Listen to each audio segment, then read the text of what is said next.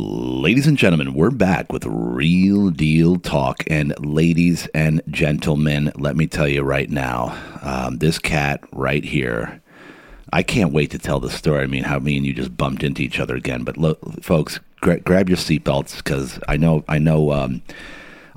my podcasts are pretty entertaining, but this one's going to exceed all entertainment expectations because I got New York Mike in the house. If you've been in San Diego for any length of time for the last 20, 30 years, then you know who New York Mike is. He is the original only owner of San Diego Harley Davidson, right? Nope.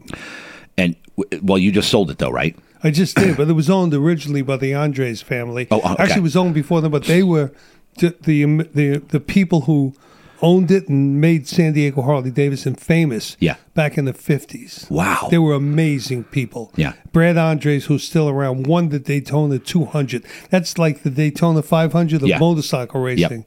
Is the and it used to be on the ocean, on the beach, right on the sand and up on A1A and all around. Yep. He won it twice. Really? Yeah. San Diego has more motorcycle champions than any other city in the world. I had no idea. Yeah, I know a lot of people don't. Wow. But it's just, and so the Andre family owned it, and then they had to sell it because they were downtown on India Street, and the city just knocked it down to build something, streets or buildings or, whatever. And so they had to sell it, and they sold it to some dude from Chicago. Trust me, it's true. And no kidding. I came out here and I'd go to San. I'm from New York. Yeah. Come out to California, man. It's like, oh yeah, I'm riding motorcycles. No helmet laws. This is great. Bada bing, Yeah, but I go, I mean, this is the famous. Yeah, I mean, come on, man. If you think surfing is big in this country, as far as like a legendary surf, it's a legendary motorcycle place. Yes. Yeah. And I comment, what's up? The motorcycle shops are dumps. Yeah. They're, they fancy paint jobs and blah, blah, blah, blah, blah. Nobody knew anything. Then I'd come to San Diego Harley Davidson, and they had a couple of mechanics. The mechanic, John Ray, was the best mechanic I'd ever been to, but he was this mechanic. Yeah. You had to go through the shop to get to there was nothing there. It was the nothing. Nothing. A nothing burger. Nothing and then, burger. And the other guy, Mike Hager, was a great guy, but he was like the opposite of John. Yeah. And just some funny stuff, man. And I'm going, okay. So I take my bike there, and I find out that the guy that owns the place is just a piece of garbage, man. This is bad. Right. So I go and I buy my parts from Cycle Parts West. This is back in the 80s. Yeah. And I bring it over to get the work done over. It was horrible. And then one day they tell me the place was sold. I said, I'm going to meet the new people. Good, I'm going to go down there. I go down, it's the same old guy. I said, what's going on here? And he told me, it's a long story. I'm not going to get into it. Yeah. Buy the book. Buy the book. Buy the book. And then how did you take over? What do you mean? It wasn't easy, buddy. It was. What do you mean? It's a long story, but I walk in there. I'd been the customer. I knew the guy. There were 5 employees. Yeah. There was John Ray, Mike Hager. There was a sales guy. There was a parts guy. There was another guy. That was it. Yeah. And it was horrible. And they said, Mike, buy this place. And I get out of here. I'm not buying this place. This guy's a mess. John Ray calls me one day. He says, hey, I want to have lunch. So him and Mike Hager, the 2 mechanics. Right. Well, they sit down. They come out. We have lunch. He has a piece of paper in his pocket. He says, look, if you can get the bikes to show up, you get the parts ordered, and they get the parts here at the same time the bikes here, and get this and that, we can make a lot of money in this place. And I'm going, this is, you're crazy, man.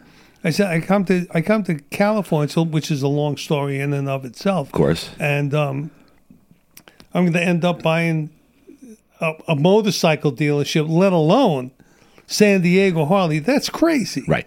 So I put the whole thing together and ended up doing it, which was nuts. Nuts. The guy didn't even have a contract with Harley. He lost his dealership. He lost his contract. Didn't have anything. It was a mess. Wow. So I buy the place. trust me, it was a good deal. Yeah. Because I bought the place. There were certain contingencies. I mean, I wasn't stupid totally. Right. Yeah. Well, I was a little stupid, Yeah, but, of not, but not that stupid. Yeah. So there were some contingencies, and Harley Corporate, who I had met with, and all that, and there were some people at Harley who looked at me when we rode back. I ride every place, and one guy says to me, "You will never be a Harley dealer." Oh, seriously? Oh, man? really? Oh, yeah. It was like, I mean, we went through some stuff. That was from Harley Corporate. It was at corporate, but they, I passed the test. They interviewed, did the whole thing. Come back, and I'm still trying to wrestle with this guy to get the dealership, and we have a contract, an agreement, and he's like, it was hard, man. Yeah, and I'll then. bet. And then one day I went in there with my, and then my lawyer. It was August 3rd, 1993. It was a Tuesday. He was closed Sundays and Mondays, as most dealers were on the West Coast. That's crazy. Yeah. Because Sundays and Mondays, well, I'm riding. Yeah. I remember riding up to L.A. one day for a meeting on a Monday. And I go to L.A., I'm riding, I start riding back, my bike breaks down. This is like in, 88, 89. Yeah. My bike, I was on the 405 or whatever the big freeway was at that time. Yep. 405, the 5, I don't remember. 101, I don't remember. Bike breaks down. Traffic. Everything on the side of the road. There's no dealers open. They're all closed. Yeah. I mean, so anyway, that was California. I said, this is crazy, man. So we ended up making the deal that day. Exactly. I looked up at the clock because it took me all that day. It was a Tuesday. He's closed Sunday and Monday. So, we're negotiating for weeks and months and everything. And we come up to that time.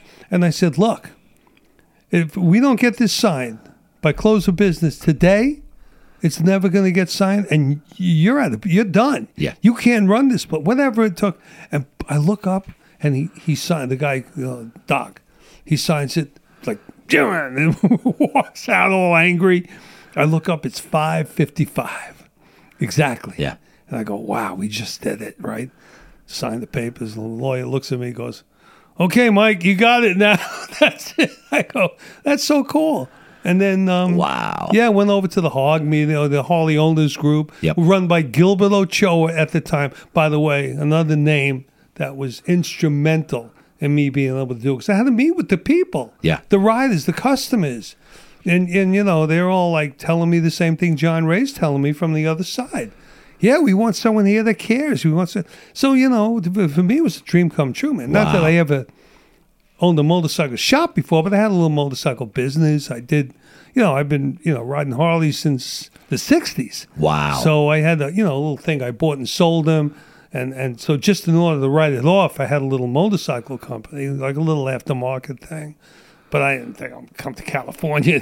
A couple of years later, I'm going to own San Diego Harley Davidson, but I did. And then all the things that I wanted to do, and I was a customer, I want it to be open when I'm there. I want to have parts. I want to have everything I need. I want to be open 7 days. Boom, we did it. So you basically came at it from a customer standpoint, customer view. I love the brand. I bought my first Harley in 1967. I was riding Triumphs and had a BSA Lightning Hornet. Was the fastest bike in the South. I was stationed in South Carolina in Sumter, right outside. Yeah. So now go back. So go back to the east here. That's where obviously you were born and raised in New York, right? Yep. Brooklyn, Yep. New Okay. York. Brooklyn, New York. Brooklyn. Okay. So tell me a little bit about that. Let's go back a little bit. Where did Mike come from? How were your parents? Were they together? Good. No. The world sucked. Okay, the world sucked. What does that mean? It means the world sucked. It's as bad as it gets. Worse than now? Worse than now? Yeah. Now is heaven. Now is perfect. Are you kidding me? All we got to do is kill all the lawyers in this country, be the best place in the world. That's the only problem we have. By the way, I listened to your show to find out, because we met outside under weird circumstances, right? Yeah. You asked me if I ever got to next door to the rock place. Yeah, the gem place. Which is kind of a weird story in and of itself. Yeah. But I did. And I usually tell all right, so let's see. Look at this, guys. He's already firing away here. I usually tell how I met somebody. You and I crossed paths a couple times over the last 20 years since I've been in business. and he didn't remember me. But so on Christmas Day, right this year, Christmas Day, Yeah, I'm here. Christmas Day. I'm here at the shop. I got a couple appointments. And I see these guys standing out front of the store, right? And I go out there, and they were trying to get into the Gem Place because next door is a Gem Place. By the way, Real Deal Sleep, ladies and gentlemen, is the sponsor of the show. So come buy a mattress, refer somebody. If you're watching the show, I can't thank you enough. Mike jumped in on my sponsor. I got to say that. I got to say this. Yeah. This place is amazing. Thank you. This place is amazing. I look in here. I'm outside with Mike, my friend Mike Swilly. Yeah. And I skipped over that name real quick because he's a Russian.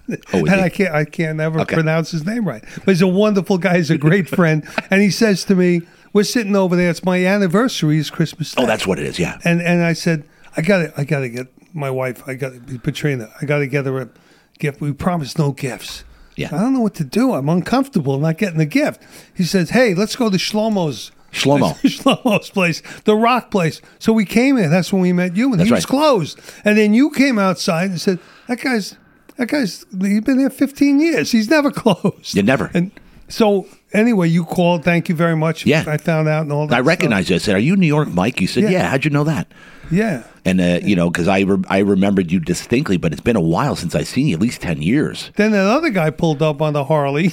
That's right. Driving by. He said, "Hey, New York Mike." Yeah, New York Mike. It was kind of funny. Meanwhile, you open the door and I look inside and I go, "Whoa, that place is beautiful." Yeah. And I got to tell you, not to do a commercial for your shop. Yeah. But it's the most, it's beautiful. It's neat. It's clean as a whistle. Oh, thank you. I mean, I can't believe it. Yeah. And my wife, who's so, she's that way. Yeah. And she would love this place. Loves it. Yeah, well, let's bring her down. I'm very uncomfortable. You're gone. It's too clean. It's too neat, too clean. Everything is.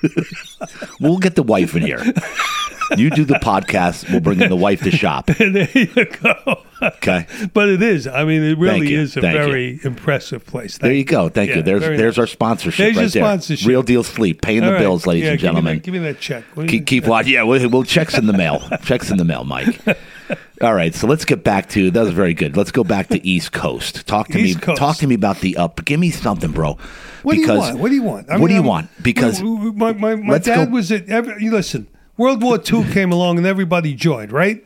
What do you mean, right? We don't know this. The kids. You don't know this? The kids listening to this don't know any of this. They don't know any of this. Nothing, bro. World War II comes along in 1941. They know what the TikTok Japanese is. bomb Pearl Harbor. Boom.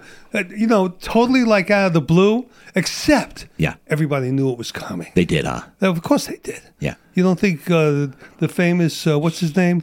Who was the president? Don't test me on history, bro. Franklin. I'm just a podcast host. Roosevelt knew it was coming. Everybody knew it was coming. They were totally unprepared. Right. And they, come on, there was no excuse for it. Is there anything different today? No. Does the world really change? We are so unprepared. We see China. We see what's going on. We see the war over there. We see what Russia's doing. We see what everybody's doing. We know it's happening. Yeah. But oh no! Wait a minute! Don't put that over there. Yeah. We got to worry about the climate. Yeah, the climate. The climate is Nothing's changed. Nothing's changed. There's 8 billion. That's one thing that's changed. There's 8 billion people on the planet. Yeah. Right. Yeah. Now there's 2.5 billion people in India. 2 billion people in China. 1.5 billion people in Africa.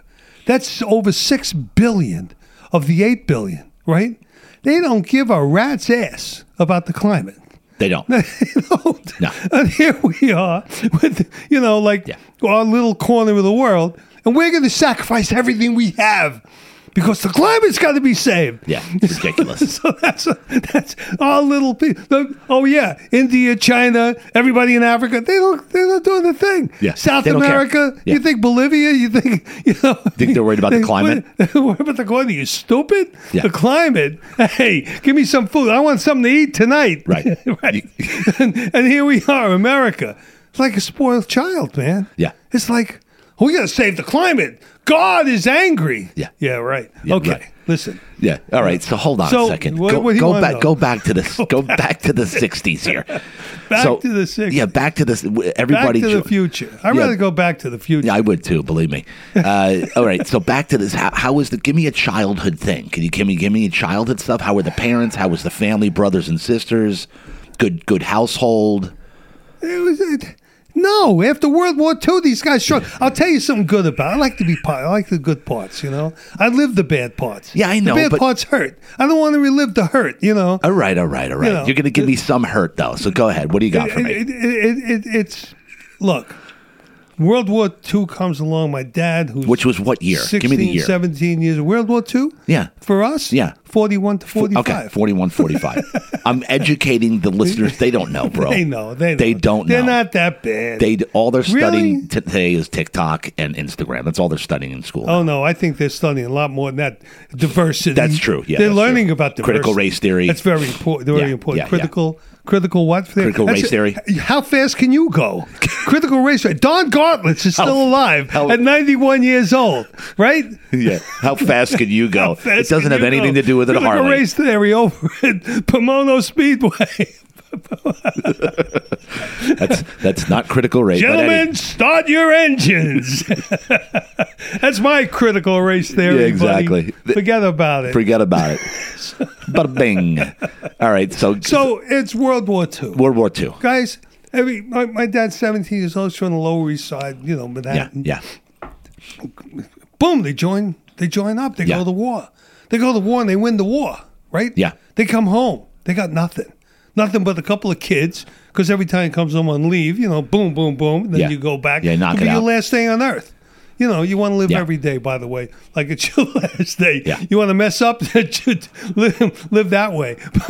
So, hey, comes home, he's got a couple of kids, 17 years old when he went in. Now he's 20 years old. He's got, a wife and kids and boom, boom, boom. Who figured this one out? Right. But he wasn't alone. So where we lived was they took the barracks that the enlisted guys lived in and converted them to living quarters.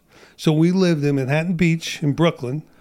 In the barracks, they converted it, and that's where I grew up till I was in the 4th grade. Then they tore that down to bring it back to a beach. It was a resort beach before the war. Yeah. Everybody went to Manhattan Beach, Brighton Beach, Coney Island, right? Coney All these- Island. And then boom, as soon as 1941, they bombed Pearl Harbor. Oh, we got to make it into a base, right? We make it into the maritime base, and then the war's over. Nobody's prepared for these wars. Yeah. Who are these people that we elect to these offices? That they don't. Hey, there's a shark in the water. Forget about that. I got to take care of this over here. What? There's a war coming. Yeah. No. No. Okay, when it gets here, we'll cross that Then bridge. we'll worry about it. burn that bridge when it gets here. Yeah. Right. That's who we elect all the time. Woodrow Wilson, FDR. What are you kidding me? They're all the same. Yeah. I never got it, but I finally did. I'll figure it out, and I'll tell you about it. Tell me about it. I will in a minute. Okay. Right now, I'm talking about my kid. When I was a kid. Give me the So kid thing. here we are, and we moved to the project. But here's what's interesting, and I talk about this a lot on my podcast. I talk about the fact Rolling that with Mike. What's that? Rolling Rolling Mike. with New York Mike. Rolling with New York Mike, ladies and gentlemen. Podcast. And one of the things I talk about is that when I was a little baby, 3 years old, 4 years old, my dad, his shipmates and all those guys that they serve with some of the, in different organizations, because almost 15% of the country served. Yeah. That's the most ever. At that time. At that time, 15%. Now, it's 0.049%, less than 0.5% Wow. currently serve in the military. Wow. So during the height of Vietnam, I think it was like 2 or 3%. So anyway, Wow. those guys had nothing. Okay, my uncle Jock. I remember these guys sitting around because they gave them the barracks place, but there were no walls, there were no rooms. So the guys would come in and build walls and rooms. My father's shipmate Al Vasta, great guy, man, looked like a wrestler, big dude, and long hair back in those days. And they would talk. I'm a little 3-4-year-old baby. You know what they talked about? They saved the world. Those guys saved the frickin' world. Yeah. They didn't have a pot to piss in or a window to throw it out. But you know what? They had that spirit. They had that feeling of success. Yeah. They saved the whole frickin' world. And they did. Yeah. And they knew if they could do that, they could do anything. Wow. There wasn't a moment when those guys doubted themselves. that themselves, the country that they fought for, the country they believed in, with their parents came from all over the world. You know, my grandparents all came here from Russia. They were all refugees. They all came after the revolution. You know, and everybody else's grandparents came from some. Then all the people that came after the Holocaust that came here, you know, after the Second World War and during the war, and then joined the army and fought and joined in the battle. These were people that they celebrated America, this great country. And it was a great country. It was always a great country. And, you know, even good people do bad things. Yeah. Right? Yep. You know that. Oh, yeah. And I know that. Right? Right. I'm still a good guy. Yeah. No matter what I do. Yes. It doesn't matter. That's right. Every once in a while. Every once in a while. Hey, what are you going to do? What are you going to do? You know? So, but you could, if you want to get a microscope and go through the history of all the things that we did wrong, you're going to find them. Yeah. They're there. That's who we are. But if you want to look at overall, what percentage was wrong or what percentage was right? You know, if you get 51 versus 49, you're a winner. That's right. We got a lot more than 51, baby. Oh, yeah. We got way more than 51. People come here from all over the world. They're still coming from all over the world. This is the greatest place. But that was, my childhood was learning that no matter how bad things were, believe me, when you listen to your dad and his friends and their stories, it's tough, man. Being on a ship that gets bombed and who whatever, and all the bad things that, it's not a panacea of wonderfulness.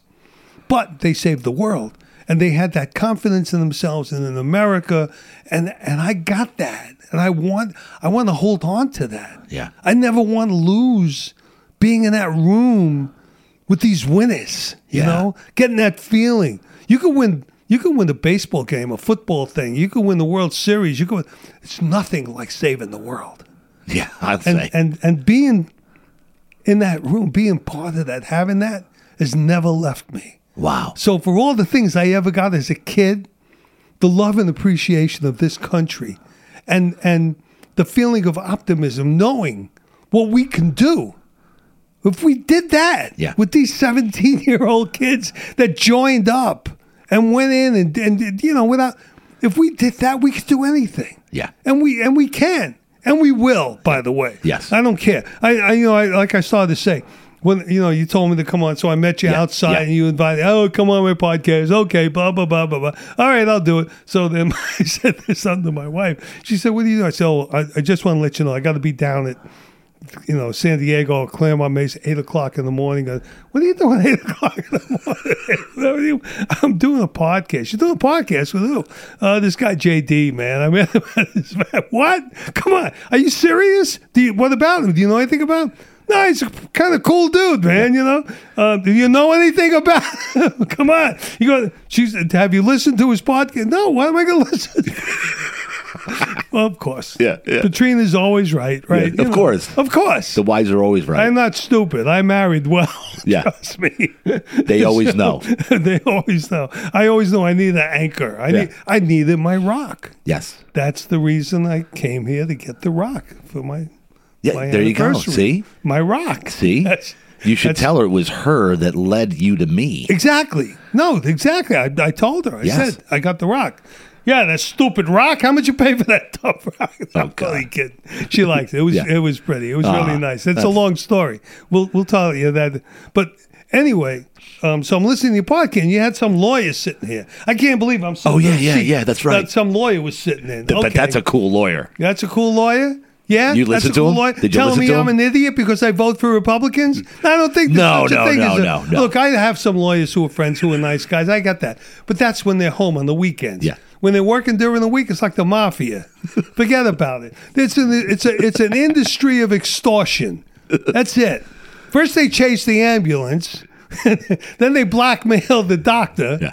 Yeah, I mean, come on. He's the anomaly, though. He's not an anomaly. They're all the anomaly. same. Why? Because he lost 50 pounds? No. What's he, a hero? No. Listen, man, you don't tell me I'm stupid because I vote Republican. And you don't tell me that this country is falling apart. It's not. It's exactly where it's supposed to be. It's exactly where it's supposed to be. It's fine. It's going fine. Do you not like it? There's It's a lot of going things I fine. don't like. You know, growing up in the 50s and the 60s, you want to talk about things you don't like? Yes. Come on, man. Living in the projects? Oof. Because they moved us from there to the projects? You'd think that was nice? Is that what they did from the barracks? But it's America. It was still free. Maybe I was poor. Maybe we didn't have anything. Maybe I had to go and, walk into the rich section and take milk bottles out of someone else's milk in order to get milk. Yeah, because you had milk delivered back then, right? Hey, you gotta eat. You gotta do what you gotta do. It's not easy. It never was easy. Yeah. Not for anybody. Right. Don't separate me from any other American. Black, white, purple, green, blue, Greek, Polish. Come on, Italian, Russian. Doesn't matter. We're American now. Yeah. It's a melting pot. That's right. You just haven't figured it out. These people went from a melting pot to whatever they are now. Everybody, wait a minute, step out of the pot. Now we're going to be diversified. You're the Pollock, you're the Italian, you're the black guy, you're the brown guy. What's a brown guy, by the way? I don't know. What's a white guy? You white? I'm white? No, I'm not white. I'm Caucasian, whatever that means. Yeah. I'm American. Don't define me any other way. Yeah, so why are we segregating everybody? What's that all about? Because there's such things as the Democrat Party in this country. So you tell your lawyer friend that there is a difference. He's not Democratic, by the way. Yes, he is. No, he's not. He said he doesn't care. About either. Well, then that makes you a left-wing Democrat. Those are the only people that don't care. He's not if you a Democrat. If you care, if you want to fight for America, you pick a path. Pick a path. Look, I always said on my radio show, I had a talk radio show for a long time. Yeah. There's two parties in America. One's evil and one's stupid. What's evil? It's the way it is. Yeah. It's the way. Go back in time. Go look at Woodrow Wilson and what he did. FDR. What do you think that was? Oh yeah, he said he didn't do nothing.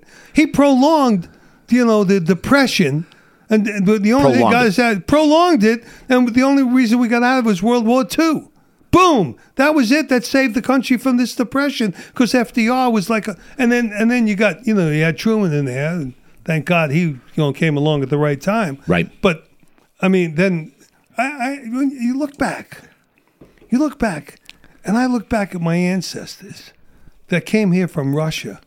My grandfather came here on the boat. Took him 30 days to get here. Gets off at Ellis Island, gets abused, gets his name changed, goes through the whole thing, spends a month, 2 months in New York City, goes back to Russia, gets his wife and 3 kids, comes back, goes back through Ellis Island. I mean, that was a torture chamber. Got the name changed again. Come on. You know what they're looking at us now? Yeah. They're laughing. They're going, look what the kids do. They're complaining about America. Yeah. They're living in a mattress shop.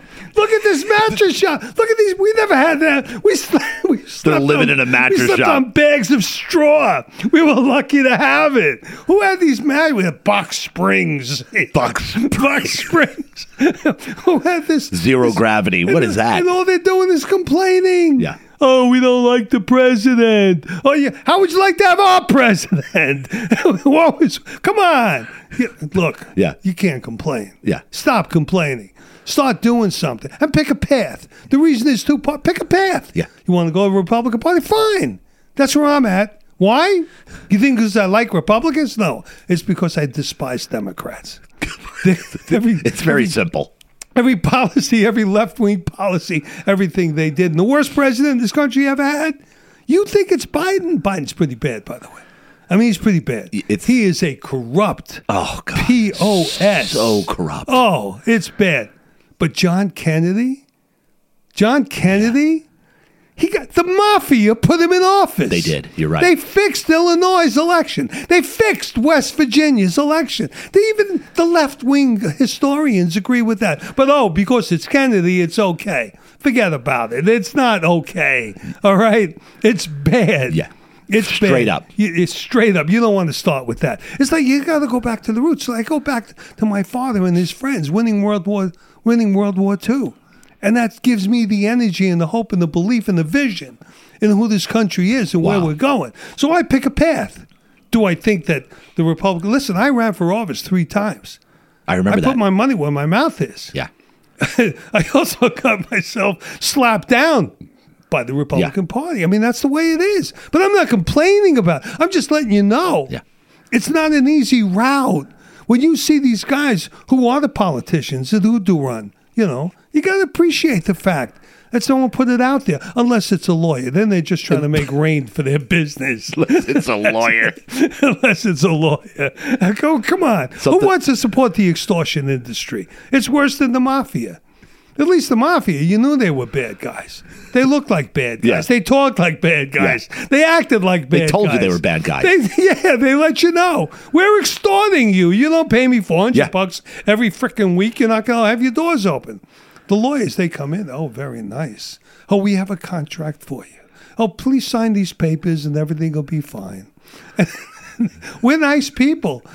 I got an education. I went to Harvard. I went to here. Oh, yeah, very good. Very nice. And here's how much you got to pay me. Yeah.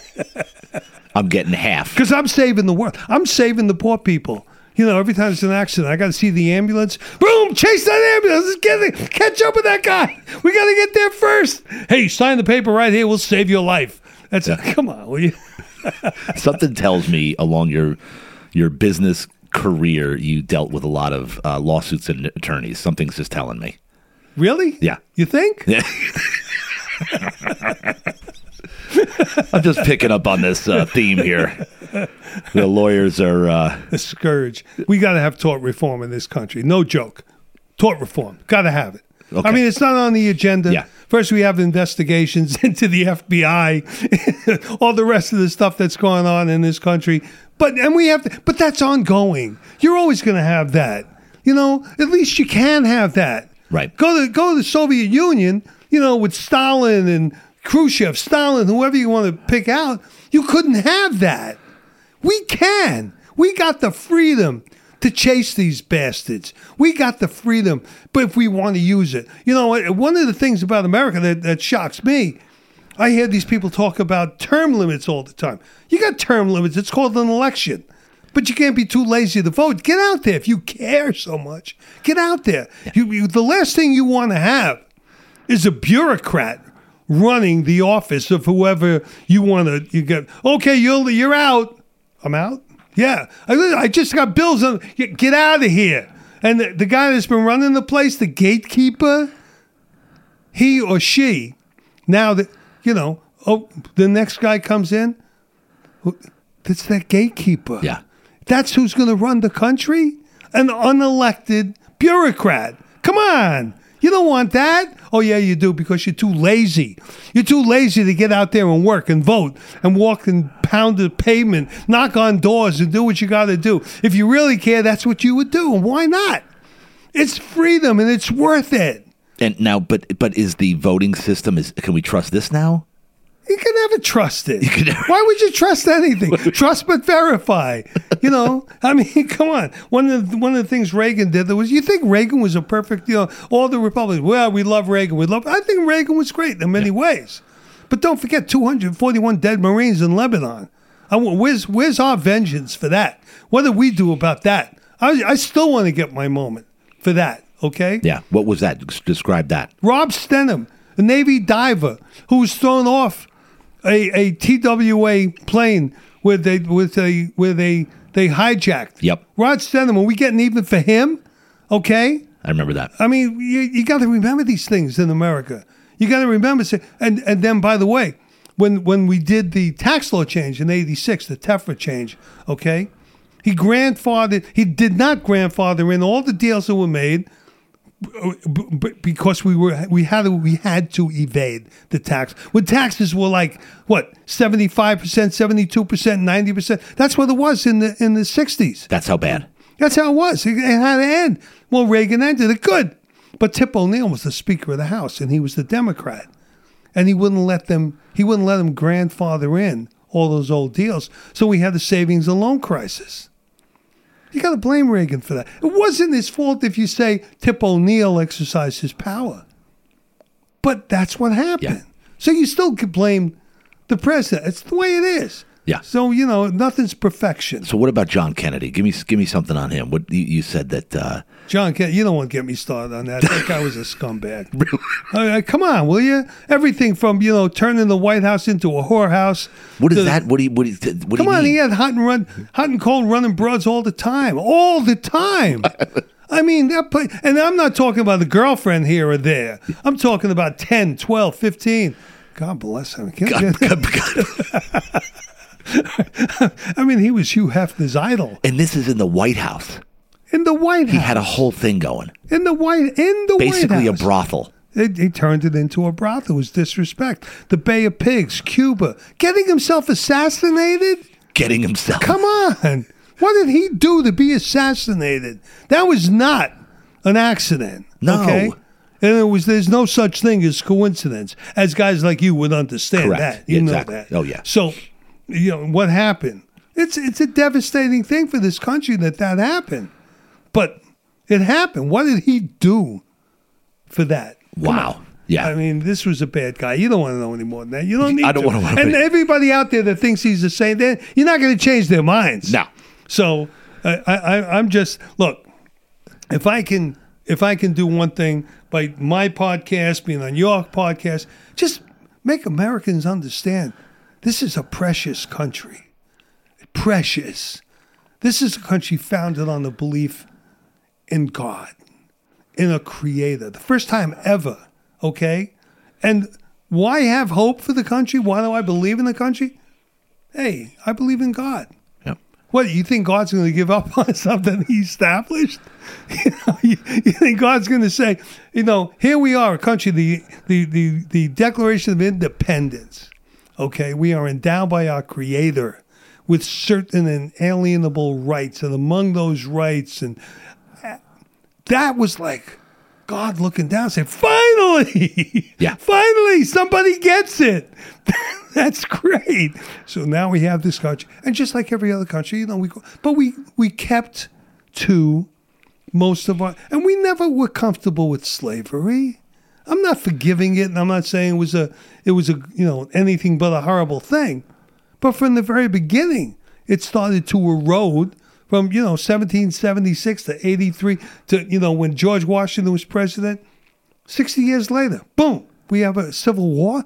Almost 700,000 Americans died. Yep. North and South, we were all Americans. And after that was over, we're supposed to have reconciliation. So we're all Americans again. The South wasn't an enemy. And maybe it was during that period of time. We win the war, we get what we want. Boom, let's get together. Let's be one country. But no, we're not one country. Nope. We were for a while. And then all of a sudden it's like, we got to tear down the statues. Why, is that going to change history? What, are you stupid? Yeah. I mean, so, but God looks at this country and says, okay, get back on track, guys. It's going to, and that's why I got faith in America. Because God doesn't make mistakes. No, you're right. He doesn't make mistakes. He or she or whatever, our creator, doesn't make mistakes. And so we're going to be fine. But we're going to have to go through trials and tribulations. No doubt about What's it. wrong with that? You went through in your life, right? Oh, yeah. Insane. Everybody. Insane amount of trials. We all tribulations. go through it. And some of us worse than others. I had cancer 6 years ago. Did you really? Yeah. Went through it, got through it. Why? Because America has one of the most amazing medical systems on the planet. Thank God we're not Canada or England or Europe with this, public, whatever they have, healthcare stuff. You got this amazing system. So how did you get through it? My wife. Your wife? Oh, yeah. What is it? Expand on that. You need a support system. You need somebody that's there for you. Me, I get cancer. Well, that's it. She goes, no, we got to find the best chemo. What? Okay. I make a few phone calls to friends. They go, you use Ajax, the foaming cleanser. I don't remember that. Yeah. H. She says, no, we gotta find out where the right place is around the country. Mayo Clinic, this one, that one. So we fly to Boston. We go to whatever that Massachusetts Institute of, Yeah. crazy doctors from all over the world. Yep. And so we did that, and we come back, and then we go through. So I would not have paid as much. I wouldn't have been as meticulous as she is about everything. Right. But about this, she had to be. And then then you go through the chemo, you go through the surgery. She found, believe me, the surgeon, amazing. And we interviewed a few of them. And Yeah. So it was just, everything was right. And then I come home from chemo one day, and when after you get the chemo, you're kind of like, bah, there's a moment there that you don't want. So I'm sitting there. She comes home, and she works. She's a model agent. So she comes home. She looks at me. She goes, "What's wrong?" I said, "I'm okay. I had the chemo today." She goes, "No. There's something else wrong." So she goes, "Well, I'm taking you to the emergency." I go, "No, you're not. You leave me the hell alone. Stop it already. I'm fine. I just, it's the chemo. It's it." She goes, No. You are going to the emergency, and I'm taking you, and you don't mess with my wife. No. No. So she dragged me down there, and P.S. I had a staph infection, which was, yeah. That almost killed me. That was horrible. Because if you didn't get that treated right away. Yeah, if you don't get, and by the way, listen, I mean, we are blessed with an amazing, medical world that we live in. We really are. But they treated me, perfect. I got no complaints about it. But when I had staph, we had the CDC people come down. Yeah. They get all like, whoa, it's a whole new thing. I said, wait, you didn't treat the cancer like this. Right. And they did. And then I had the, you had to be, you got the fusion thing, whatever it's called. Yep. Every day you have to, report in the morning. They changed the whole thing and go through the whole thing. I wouldn't have done that if it was, Patrina dragged me down there, kicking and screaming. I think I was in the hospital for a week. Yeah, because just for that, they wouldn't let me out till the CDC approved. Seriously, right? They really. I worked in the hospital for 7 years. Did you? And when somebody had a staph infection, bro, you didn't go near that room. Right. You had to cover up like you were in a hazmat suit. Yeah. It was serious business. Yeah. Yeah, because it's serious. Because that can spread, and wow. So I had no idea.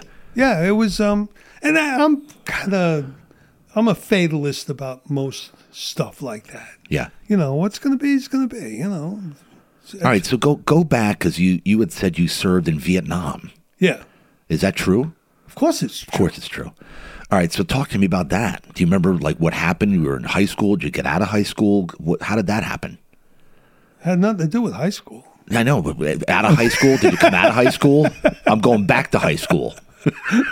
No, I quit high school. You did? Yeah. I so quit. give me some school I'll give stuff. you Were you terrible in school? Were you just a nightmare? We could be here for a couple of days. That's fine. Keep on going back like this. Come on. But no, I had to work.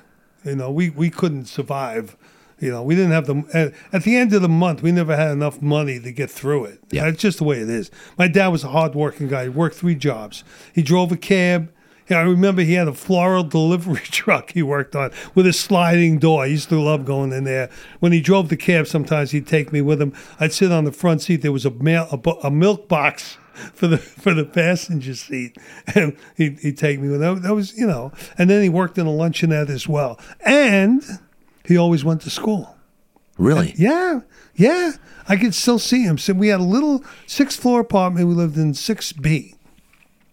6th-floor apartment in the Sheepshead Nostrand projects, overlooking Nostrand Avenue, and 2 bedrooms. So me and my 2 brothers in one, my parents in the other. 1 bathroom at the end of the hallway. That was pretty much it. A kitchen, living room, which is one thing with a little island in the middle. And that's it, And then so it was. Yeah, my dad worked his ass off, and it's seeing that, not only is it important that people, the government's going to tell you, you have to have a living wage.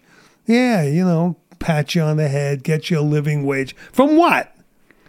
Some business is going to pay somebody, $25, $30 an hour for what?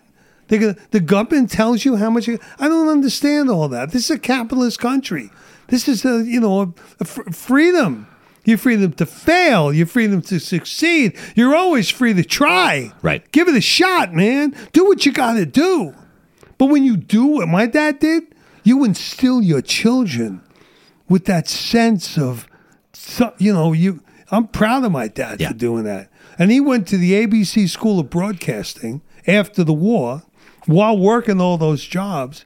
And then, because we lived in Brooklyn, you couldn't get a New York City. You're not going to be a broadcaster or a disc jockey in New York City. Well, you don't know that when you're 24, 25 years old and you got a wife and 3 kids. And it's a madhouse. It was tough growing up. Yeah. Man, it was not easy. And the toll it takes. You want to talk about mental health? You can talk about my mother all you want. Right. I mean, the toll that it took is tough. But wait a minute. Hey, government, come here. Fix this, will you? Yeah, no. Fix it. No, they don't fix anything. And so when he got the opportunity years after, it was in Ohio. Well, how are you going to move a wife and 3 kids to Ohio when you can't afford to pay the rent right here in Brooklyn in a government-assisted housing project? Oh, and you're going to move to Ohio? I don't think so. So it didn't happen. So you know what he did? Still driving cabs, still working in a luncheonette, still doing whatever else he did. He went back to school. And he got an insurance agent's license. How about that? Yeah. That's the kind of example you set, not just for your kids, but that's what America's made out of. That's the American dream. The American dream isn't a balloon that's up there and you go, wow, that's it. No. It's like an opportunity to go to work, go to school, to study, to do what you got to do, to get what you got to get, to make your life what you want it to be. And to set the example for the people around you who you love, who you want to inspire. That's right. Because the highest calling we have is the calling that enables us to inspire others. And, Love that. And that's what my dad did for me. And so, it was tough. What was your question? Vietnam. How did you get to Vietnam? So naturally, you grow up in. We went back to high school. You grow up in that environment. Our parents, World War II, Korea. It was never a doubt in my mind that I was going to be in the military. Okay. Yeah. It was just I lived in Coney Island. I used to work in Coney Island. Worked at Raven Hall. Worked at some other place. It's the parachute jump. And, all the guys who were paratroopers would hang around. I'm like, 10 years old, 11 years old. And they come around, blouse boots and everything. I always wanted to be paratroopers. All my friends wanted to be Marines. That's all we talked about. Yeah. You're 10, 11 years old. Who's going to be a Marine? Who's going to be in the Navy? My cousin Kenny Jackowitz, UDT. We used to watch Sea Hunt. Sea Hunt? Yeah, Sea Hunt. And how the Navy won World War II, the submarines and all this stuff. We used to go to Coney Island swimming all the time. He'd work on holding his breath underwater. I'd work on getting out of the water. Yeah. It's too cold. Yeah.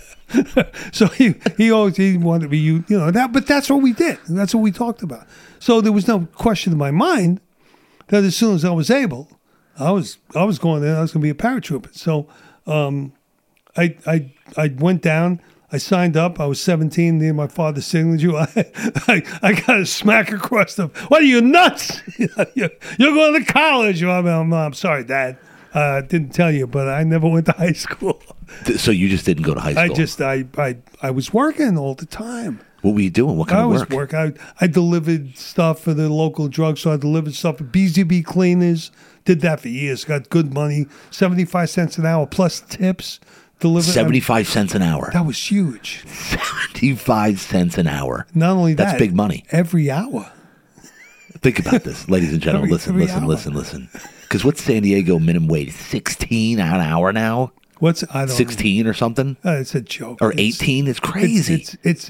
It's anti capitalism. It's killing businesses. It's killing local restaurants. It's like this is what they wanted to do. But then you look at the people. The people voted for it. They voted again. Yeah. For the same things over and over and over again. They want failure. But maybe they know something. You got to hit bottom before you still go. Right. Let's hurry up. Yeah. Let's hurry. Biden, come on in. We need to get to the bottom. You know what? That's a good name for a book. We need to get to the bottom of this. We need to get to the bottom of this. Bottom Biden. We need to get to the bottom Biden. We need to hit bottom, and we need to listen. I'm glad that the Republicans won. I mean, thank God, and we're going to have these investigations. We're going to have these other things. But it's also puzzling that they didn't win bigger.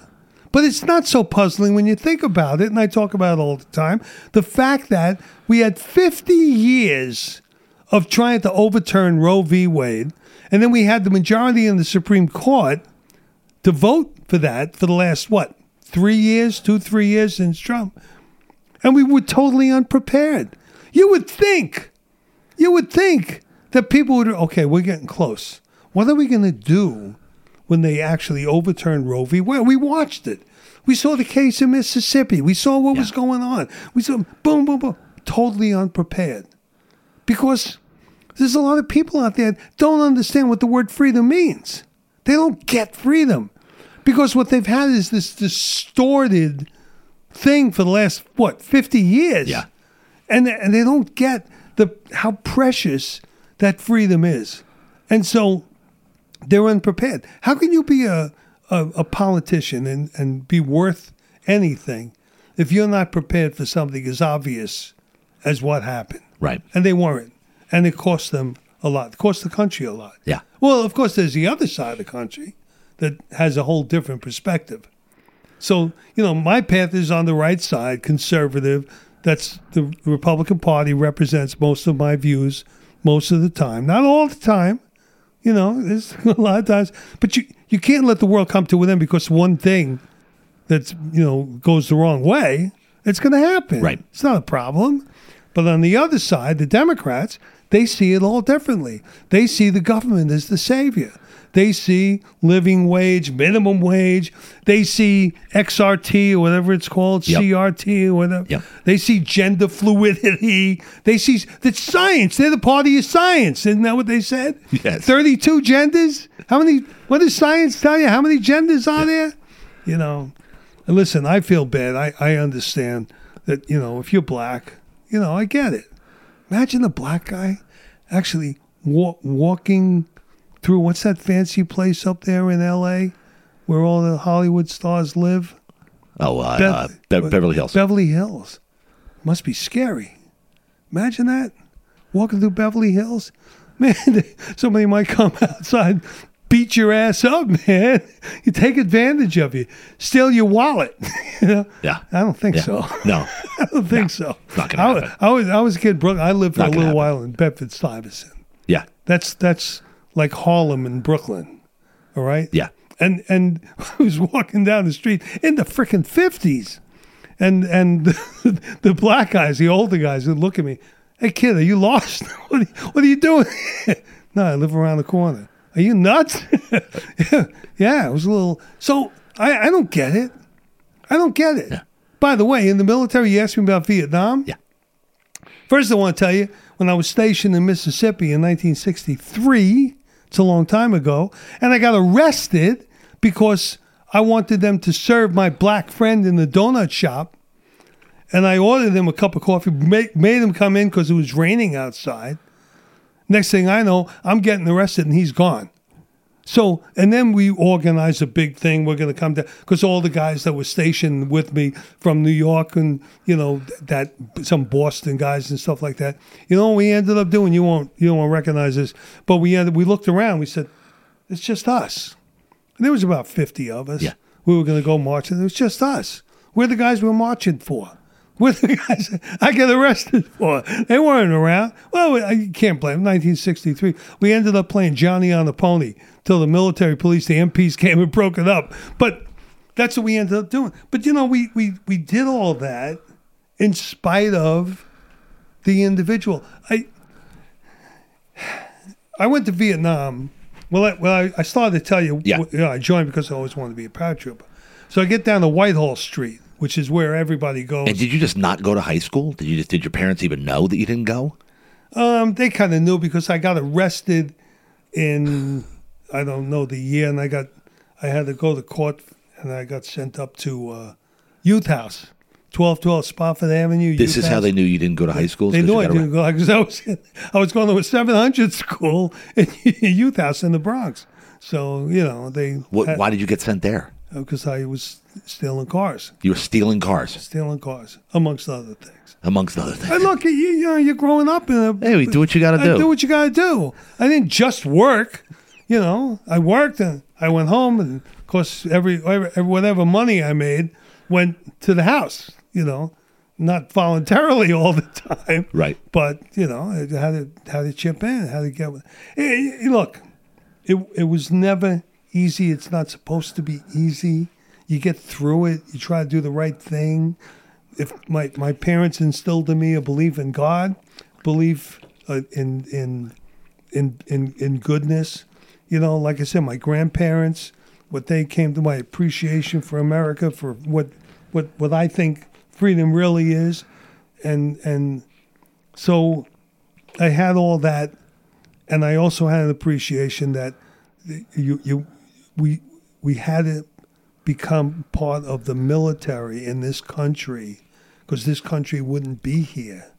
Not only did we save the world, we saved America. Yep. And was it unjust that we weren't ready for a war that everybody saw coming?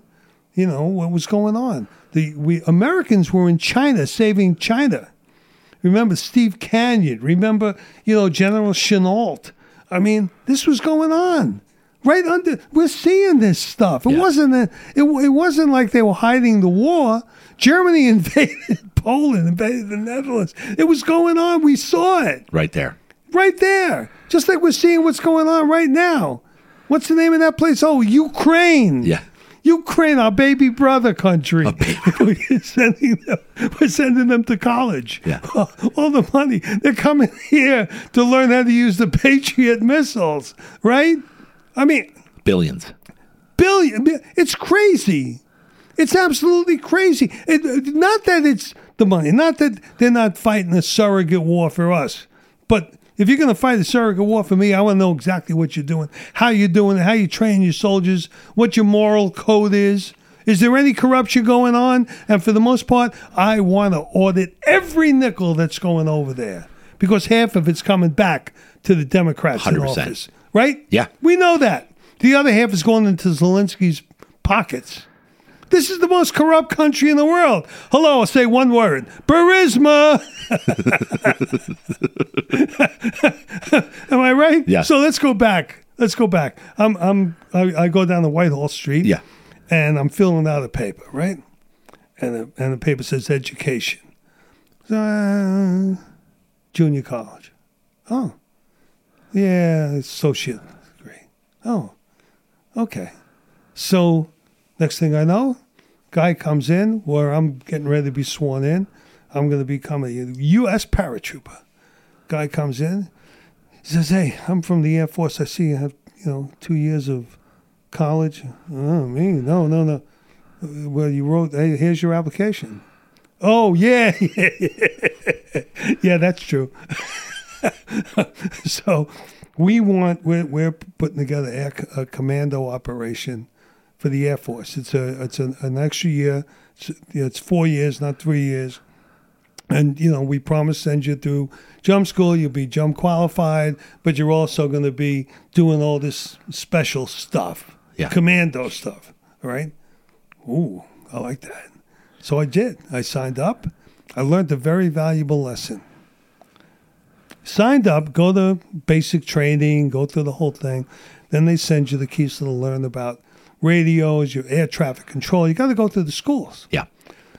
Well, I'm going to be a paratrooper. I want to be a badass, man, blah, blah, blah. But first you got to go to the schools. Uh-oh. I go to schools. I'm going, what the? Are you kidding me? I'm sitting in there. You think high school class was rough? And no, this was, whoa. Yeah. And I'm like, but you know, I was a guy that I'm not a complaining kind of guy, but I'm digging. I'm talking to the teachers. I'm learning shit that I never knew. Learning shit about radios and resistors and ohm machines and how to figure out how to fix this and do that and all this stuff.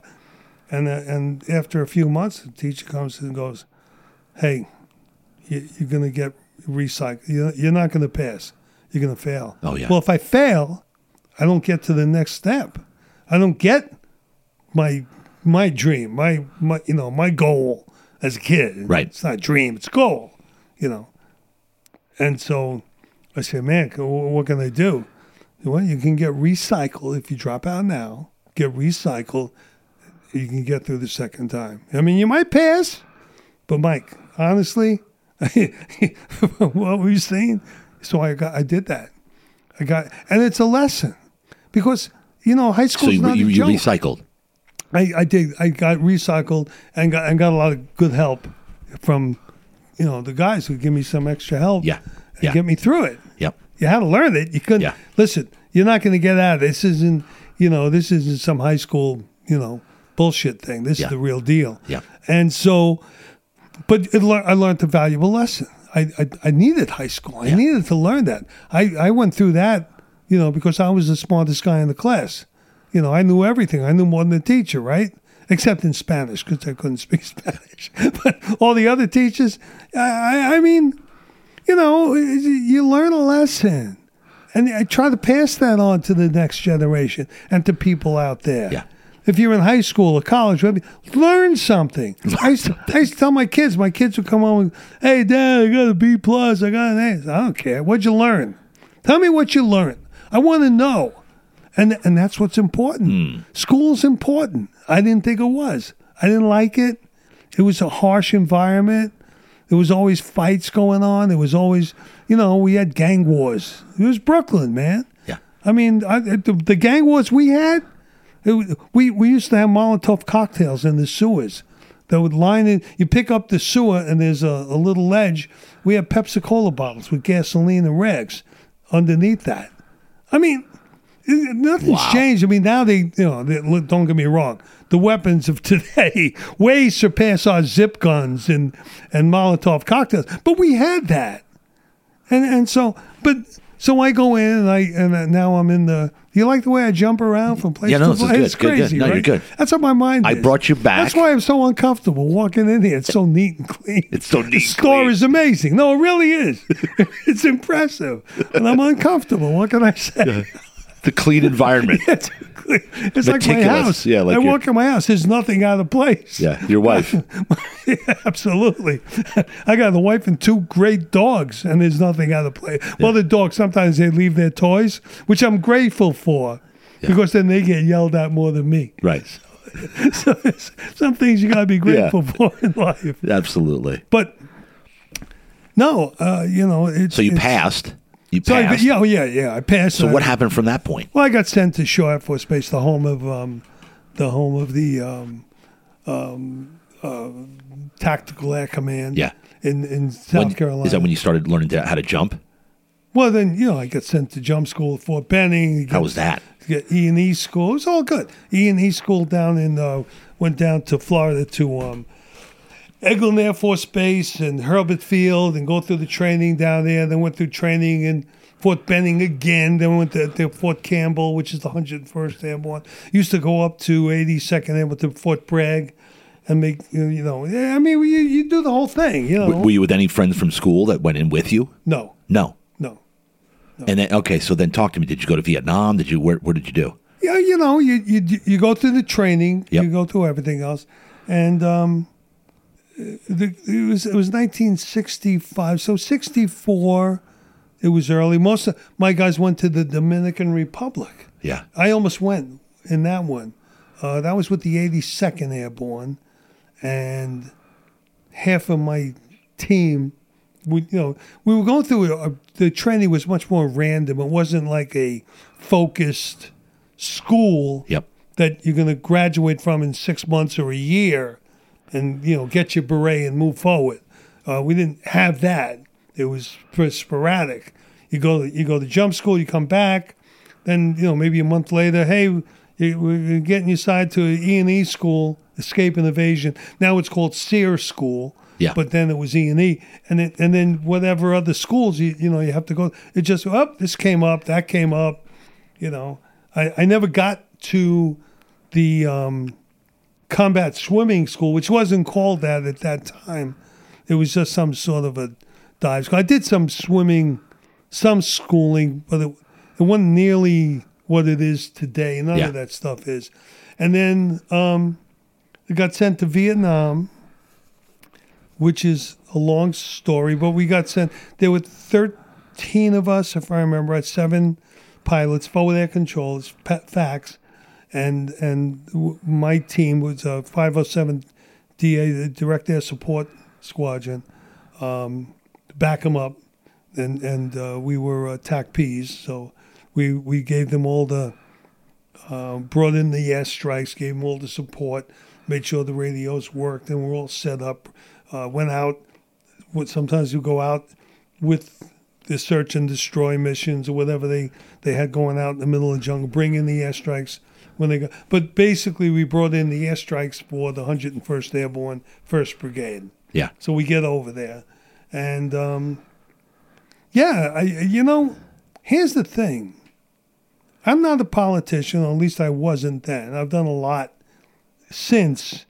So it's hard for me. I don't want to make it like a disclaimer, but then it was. Yeah. I wasn't. I don't know how we got there. Was it Kennedy? Was it before Kennedy? Dien Bien Phu and all the rest of it. We're there. I get in country, and we're in the middle of. We went from Queen Anne to Phan Rang, which was all jungle. We laid the PCP runways, the plastic stuff. We laid those runways in the middle of jungles. After we left, they brought in 10,000-foot concrete runways for jets. We didn't have that luxury. But we get out there in the middle of the jungle, and you meet these people, these South Vietnamese people. They're just the sweetest people you've ever met in your entire life. They were wonderful people.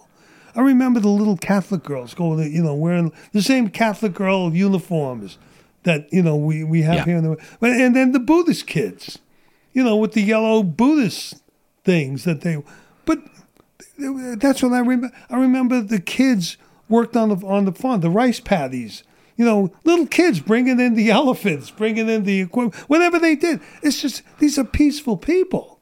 This wasn't a warrior class. Right. And we worked, I get over there now, you're working with whatever the South Vietnamese army guys were, and for us they were Kit Carson Scouts. That was the term, Kit Carson Scouts. Yep. And they helped us. They weren't badass warrior people. They were sweet, just God-loving people. And they didn't want to be taken over by the North Vietnamese. South Vietnam, I called it Jack and the Beanstalk country. You throw the beans out the window and the rice grows. It's like magic. It just grows. The most fertile place in the whole world. Yeah. The most beautiful place I've ever been to, with some of the most wonderful people. And they just didn't want to be taken out by the North Vietnamese. North Vietnamese were tough people, man. They lived in a mountain region where nothing grows. It's all rocks and mountains, and there's nothing fertile about it. So here they're coming down, and they're stealing the harvest from these people. And we were doing everything we can to save these people. Why not? Yeah. What did we do? What did they do wrong that America walked away? What did they do wrong that we had these people protesting? Why were they, why were they so vehemently, for having these people murdered, killed, kidnapped, tortured, having all their food taken away, what? What did they do? We're there. Yeah. We did that in Europe, and we saved Europe. We saved, quote unquote, the world from what? From Hitler? And we gave them Stalin? Hello? Politics makes strange bedfellows. Here we are, partners with Stalin. That's crazy, man. Yeah. If you think Putin is bad? Hello? Check out what Stalin did. I mean, that was our partner. If it wasn't for Churchill, I don't know where things... And then we divide Europe, and we give Russia half of Europe. And, I mean, you want to see... Was America, this great country, which it is, do we always do things right? Do we always do great things? We try. We always strive and we always strive to be a more perfect union. There's a lot of bumps in the road, baby. It's a lot of, it's hard. It's hard to get the right people in charge. It's hard to know the right formula. But if you understand the goal is freedom for each individual, that's what capitalism is. Yep. Yeah, and it's also the reason why, you got to have your faith in the government. I always agree, but sometimes you got to break up the monopolies. You got to see, wait a minute, you got a big business over there. Some guy's getting $20 million a year to be the CEO of some company that's dominating an industry that's all this. Maybe I'm not that guy. I don't understand exactly how it works, but I don't think anybody else does either. So I think that, we go in there, we try to get a feel for it and do the right thing. I remember when they broke up Ma Bell. When I was, a kid, I thought that was wrong. Yeah. No, man. Let them roll. Let them get big. Let them do what they do. And they broke them up. AT&T, bada bing. It happens. So we do that today. There's going to be some mistakes. Yeah. It's the way it's okay. It's America. We make mistakes. And then we go forward. We move on. Do something, even if it's wrong. Do something. That's what my mom always says to Well, me. that's it. Don't just sit there. My mom says that all the time. Right? Don't just sit there. Do something. Get involved. Do something, even if it is wrong. Yeah. And you know what? Even if you're a lawyer, Even if you're a lawyer. path. Pick a path. You're going to vote for Democrats or you're going to vote for Republicans. Oh, you're going to pick and choose? Oh, no. It's a team sport, fella. Try to understand a little bit of what's going on. So I love the country. I think it's... So so Vietnam, how did you get, did you say, all right, that's it, I'm out of here? No. That's... I'm very proud of what we did in Vietnam. Yeah. We brought in, like I said, the airstrikes. Sometimes we would go up in a little 01 Bird Dog. I was a crew chief, by the way. That's a title. That's a title. At what, 18, 19? Well, I was 20, but 20, but I was a crew chief on a 01 Bird Dog. No, that was a joke. I didn't. Yeah. You wouldn't understand. it's just a title. Nonetheless, it's funny. We had to have someone listen to crew chief. I go, okay, I'll do it. But it's funny that you were in that with that title. I appreciate that. But anyway, so it's a front seat, back seat. You gotta find a pilot who's the pilot of this little 01 Bird Dog, little prop with white phosphorus rockets on the wings, and we'd mark the targets when we find the enemy. It was a tough job because we get calls from the 101st Airborne. They're pinned down someplace. They got some problem. We go and the bad guys are in the tree line over here. We got to do this and that. So we got to mark the target. You got to bring it in. Here you got me talking about this. Yeah. Well, maybe it's important. You got fast movers. That's a jet. In my day, it was an F4, a 105. Which was a Thunder Thud, which is a badass, big ass plane. Yeah. Going almost 1,000 knots. I mean, that was 900 plus with a huge payload. But you get 2 or 3 F4s, and you bring them in, and you're directing the pilots onto the target. So first you want to get them to see you. Yep. Find us. We're up there at maybe 3,000-4,000 feet. They're at 6,000-7,000, whatever. Then they see you. Then they follow us down. Then we mark the target with a white phosphorus rocket. Sounds easy, but don't forget that target is the bad guys. The good guys, our guys, are maybe a couple of football fields away. Right. And sometimes less.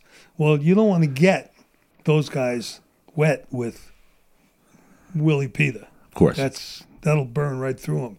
And you definitely don't want to get them hit by napalm.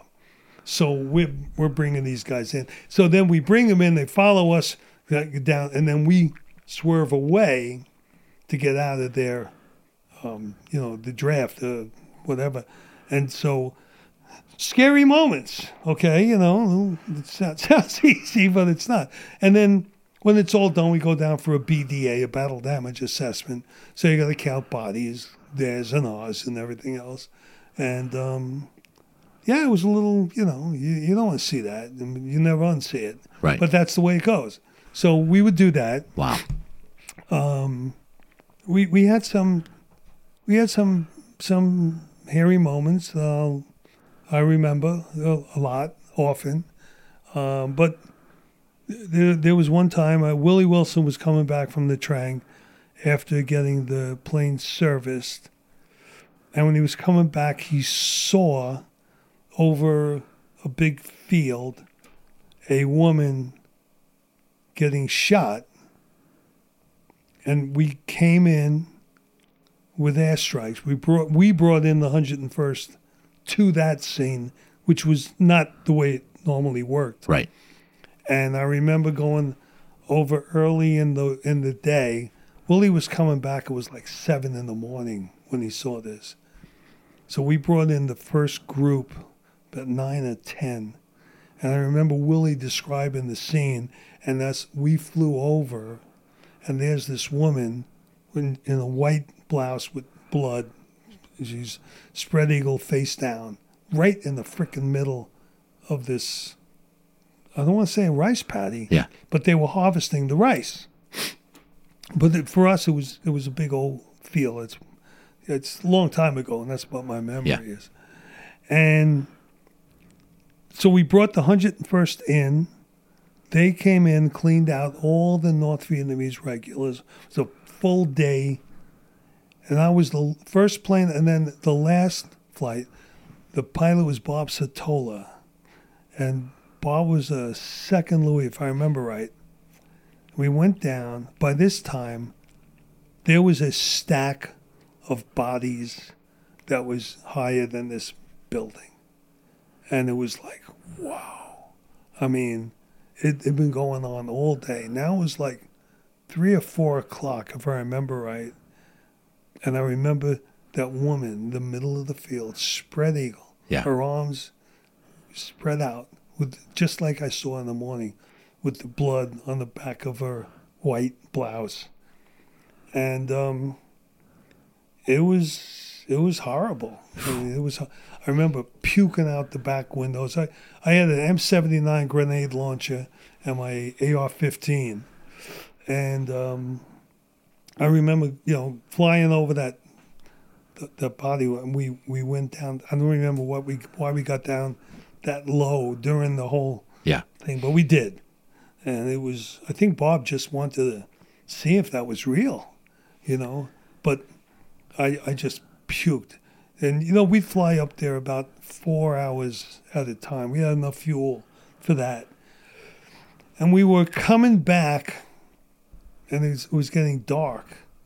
And there was a convoy that needed some help with. So we ended up flying convoy cover on the way back. And then I was wiped out. I fell dead asleep. Here I am. we had a whole, whatever we did for that whole time. Yeah. We're running out of fuel going back. And I'm like, okay, Bob, just get us home. I'm not even thinking. I'm dead asleep. And I was up for the convoy. Because convoy, don't forget, when you're doing this in this little plane, zigging and zagging, it's almost better than not trying to get out of the way of a F-105 at the same time. Don't get me wrong. But it's still crazy. But then and next thing I know, Bob's yelling at me because now it's dark, on the edge of dark. Yeah. We're landing on this PCP runway that we laid down with no lights. We can't even see shit. And he's calling, and he's like, wake up, Mike. He's panicking because he needs my eyes in the back. And, it's like we just felt our way back. But, we did all that. I got to tell you one other quick story. Me and Jim Donaldson. No, it wasn't Jim. It was Robin Shea, me and Leroy Siffring. All right. Now, you got to understand, we're combat controllers, buddy. We're bringing in airstrikes. We're putting our ass on the line every day for the 101st Airborne. We're embedded with the 1st Brigade. We're interacting with them. We got battles going on with them. I got an Article 15 for. I kept a fatigue shirt. I cut the sleeves off when I came back. Now, when you go out and you're walking through the jungles, right? You're not wearing short sleeves. Right. Trust me. And when I'm on an airstrike, whatever I'm doing, but when I'm not working, I'm back. I'm going to put my short sleeves on. Okay? Yeah. I got a freaking Article 15 for that, for some goddamn second lieutenant from the 101st Airborne. Oh, really? Yeah. And then, now, I'm very involved in the wall, and I'm very involved in that statue of the 3 soldiers with the American flag. There's some stories there that you want to hear. We don't have time today, I'm sure, but trust me, you want to hear those stories. There's a plaque on the ground dedicated to those who died from Agent Orange. That plaque cost $750,000. Jan Scruggs, who's a friend of mine, the founder of the Wall, asked me for help raising the money. I got Harley Davidson to put up over $250,000 of it. Wow. Gail Leone was the lawyer at Harley, left wing, but she was a friend of mine. And I asked her, I said, I need money. 'Cause anytime I need money for veterans issues from Harley, I usually did pretty good. And they put up that money. Anyway, that statue of the 3 soldiers, I don't know if you've ever been there, Yeah. none of them have sleeves. No kidding. None of them have sleeves. It's an irony of ironies that you got 3 soldiers up there, Vietnam, supposedly of different, it's a diversity thing. Stupid. But those 3 soldiers, and none of them have sleeves. So here we are. It was me, Leroy Siffring, and Robin Shea, and Leroy was one of the. He was a smart guy. He could do everything right. Setting things up, whatever he did. Robin Shea was the first Air Force guy I ever knew who got a CIB, a Combat Infantryman's Badge, awarded from the Army. That was Robin Shea. Wow. Little skinny dude, man. Skinny as a rail, but tough as a lion. That was Robin. So we come back from an airstrike. I don't remember the circumstances. And so we go to this bar down. Now, when I say downtown, it's dirt roads. Yeah. There's nothing paved. The buildings are tin, beer cans put together. But, that's the only place you had for a little bit of solace in the afternoon. We got back, whether one of us got back or 2 of us, whatever. We said, hey, let's go. We grab a Jeep, which I stole the Jeep. I had a Jeep. I stole it. Stole it from the MPs and painted it over with a spray can. It was mine. It was at my disposal. I did that for Mr. Puth, who was what do you call those guys? PsyOps guy. Yeah. Right? So anyway, that made it legit. Of course. Oh, yeah. Anyway, that's another story. But we're down, and just the 3 of us in this little pooch that's selling beer. And after about, a couple hours of having a few beers, a few guys come in. The bomber sergeant comes over. Oh, you got to go. Go now. You go now. Where are we going now? Next thing we know, we got 3, 4, 5 guys. They're all black. 101st Airborne. These are the guys we're saving all the time. 3, 4, 5 black guys are in there. She go, oh, you go now. Now, some of the other girls that were serving us, gotta go. You gotta go. You can't be. Next thing we know, there's 8 or 10 guys. They're all black. I don't care. They're 101st Airborne. What do I care? Yeah. Next thing we know, black guy comes over. This is our place. Yo, you can't be here. What do you mean we can't be here? We just saved your ass last week. We did. You can't be. Next thing we know, we got 6, 7, 8 guys coming after us. And don't forget, I'm in those days, you don't want to mess with me. Yeah. Okay? I was a badass. Legitimately. Yeah. And they come in, and the next thing I know, they grab Leroy was first. And of course, Robin Shea, he was on it. I grab a guy, but there's like 10 of them. And they're throwing us out because we're white. Mike Honcho, the MP, who is bigger than you, about twice your size actually, comes in, punches the guy that's holding Leroy. This happened so fast. But I guess the Mamasan called the MPs, seeing this thing start to boil up. So we go, and they said, this is our place. It was the black guys had their home there, and they didn't want white guys there. That was it. Honcho blasted this guy. His teeth went out of his mouth. You could see it. And we're in the middle of this, this scuffle and everything. And, that broke the whole thing up. People talk about racism in the country. Where I grew up in Brooklyn, we had black gangs. We had the chaplains and the bishops. You would chaplain like a motherfucker or bishop like a bull. Yeah. That's you were one or the other. That's it. That was it. They dominated Brooklyn. I was a white guy. I had friends in both. But you understood. When I went into Brighton, Billy Mack, I think it was Billy Mack, Bobby Mack, Billy Mack. He was a black, built, little short guy, Billy. I mean, you didn't mess with his territory. All right? We got into some badass stuff. But when I saw him, and we were talking alone, we were friends. But not if he's with his guy. This stuff has been going on forever. Forever. Don't give me your bullshit. Don't give me your Kaepernick crap. I mean, you think I care that it was, 10 black guys that wouldn't last? It's life. It's America. It's chaotic, man. Freedom is chaos. Freedom is not neat and clean like your mattress store. Everything's in order. Yeah. And so wonderful. Freedom's a mess. I like that. And don't go labeling people just because you had a bad situation with one or two. And remember, in 1963 when I was in Mississippi, because I was stationed there, and I'm like, whoa, this ain't right. You're gonna tell a black guy. I mean, I got more stories. I spent almost a month in the stockade for what I did at the Airmen's Club. But but at the Airmen's Club, there's a bunch of stuff. Okay, like what'd you do there? I danced with my black friend was named, I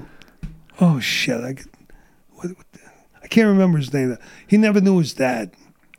And his dad was a musician down on the Gulf Coast. So his dad was playing at the Air Force Base, at Keesler, and it was his first time. So he had some cousins down there. And so we were all celebrating. I'm trying to think, Dwayne? Wasn't Dwayne. It was almost Dwayne. Anyway, we were all there. Me and him and like 2 or 3 other guys. And his cousins were there. Well, one of his cousins was beautiful. Oh, my God. I'm telling you, hot. Yeah. And at the end, I said, hey, you want to dance?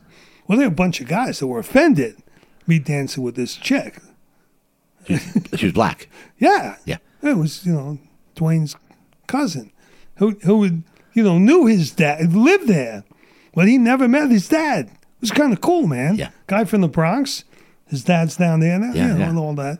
And so there was a big to-do about that. So I ended up getting in a lot of trouble. So, yeah, it's been a month. But it's okay because I got out. You spent the month? A month. I got out every night. Don't worry about it. I was good. Don't worry about it. You figured it out. But you're not gonna wave a magic wand and blame everything on the Pilgrims or the 1619 Project or the critical race theory thing. Don't blame it. We're all wrong. We're all right. We want to be right most of the time. That's great. That's our goal. And sometimes the road to hell's paved with good intentions. So is the road to heaven. Okay. Yeah. So, if your intentions are right and you understand it and try to appreciate it and just, go with it. Don't accept it. Change what you can. You get out there, get in the mix. Don't just complain. And don't ever think that it doesn't matter. It does matter. Pick a path. You want to go with the Democrats? You want to go with the socialists, the communists, the Marxists? Good for you. Go with the Marxists. But don't elect Marxists because you like that guy or that girl because she's pretty or he's whatever. And you think, oh, that's good because I'm going to vote for that. Don't vote for the Republican. Even the pimply-faced little scumbag, he's a Republican. Vote for that Republican because it's a team sport. Go down that path because that's where you have influence and you could change. Stay in the lane and use your influence. Use whatever you have. Yep. Get involved. Send them emails. Send them letters. Make the phone calls. Get involved. My mother-in-law's coming in today to stay with us for a little while. Yeah, she is. I love her. She's awesome. And she's, you wouldn't think, knowing her, that she was, this person so involved in, the politics. But she is. She understands. How old is she? I don't know. She's not young. She's not young. But she looks young. She acts young. She talks young. She's cool. Like she's, Yeah. Age isn't. It's a matter of what you think. Put your head. Where's your wife from? From New York. Brooklyn. Okay. Yeah. How long have you been married? 10 years. 10 years. 10 years. So 10 years. So you met out here then? What's that? You met out here? Yeah, but she's from New York. I'm from New York. Wow. We met here at 24 years ago. And, Wow. Okay. And then we've been whatever. But her mother, she writes. She sends emails and text messages. Sometimes I go, wow. But and I mean, get involved. It may not make a lot of difference. You may think your vote doesn't make a difference. It's one grain of sand on a beach. Yep. But it takes every grain Yep. to make the beach. And so get involved. Vote. Feel good about yourself. Like I feel good about my dad saving the world. And I always will. Feel good about that vote. Set the example for your kids, for your friends, for your loved ones. Don't just complain. And stay in a lane. Pick a lane. Pick a lane. Don't vote for a Marxist and a communist and vote for a Democrat and think you're not. I mean, I think, we've seen some bad stuff. It could get worse. It's not automatic. I think, God's rooting for us. It's his country. But we gotta pay it back. One day we could talk about the cross on Mount Soledad. That was my petition that got that cross saved. Really? Oh yeah, really. And Philip Paulson, who was the guy that sued to have the cross taken down, but it wasn't Philip Paulson, it was the ACLU. But they used Philip Paulson because he was a combat vet from Vietnam, and he didn't want to see that cross. And that's a whole other kettle of fish, buddy. That's a whole story. Wow. But you got to understand that the differences are there. You've got to, and I'm not telling anybody, especially some politician who's representing me, you don't compromise. You don't. This whole thing of reaching across and everything else, no. Compromising is generational. Yes. It'll all work out. Yeah. Stick to your guns. I know there was a mess, of getting McCarthy elected and doing all that stuff. And I've been railing against him for years. When he allowed, 13 or 19 Republicans to vote for the infrastructure bill, I said, what kind of leader is this guy? That's not a leader. You don't let that go. And friends of mine say, oh, Mike, those guys got to go back home and get I don't want to hear that. You're either a leader or you're not a leader. Right. If you're a leader, you say, I don't care about your election. I care about this vote. You get that vote right. It's no. But he didn't do that. I said, that guy's no leader. I don't know him. He could be a nice guy, bad guy, whatever. I hear him on Fox or this news station or whatever. He parrots my beliefs for the most part, but he's no leader. But they took all the money he raised. He raised the millions of dollars. He went around. They let him do all that. That's like coming home one day and seeing someone painting your house. And you watch him paint the house. Yeah. And they give you a bill and you say, I didn't ask you to paint my house. Wait a minute. And they painted the wrong address. Well, that's too bad. Well, you should have stopped me. You were watching me. You let me paint your whole house. Why should I stop you? Right. Well, then pay. Right? Yeah. You got a little dilemma going on here. Yeah. So, but then again, at the same time, you got these Republican guys that are saying, wait, we want to make sure this guy can lead. We're going to set down some rules. He needs help. Or we got to get a different guy. So we saw that in action. That's the chaos of freedom. It's good. So I don't want my guys to compromise. At the end of the day, we're going to be compromised sooner or later. Right. The pendulum's going to swing. Things are going to happen. We'll get our way a little bit. They'll get their way a little bit. Then it'll work out. Things will. It's just the way it is. But if you don't stay involved, you just sit on the sidelines. Especially those people that don't vote. Yeah. And then the people that don't vote have the audacity to ask for term limits. Like, wait a minute. No. You get involved. This is America. Play the game. Be part of democracy. Yep. And maybe you'll get a lot of what you want. But what we don't want is communism, socialism, Marxism, or Hakeem Jeffries.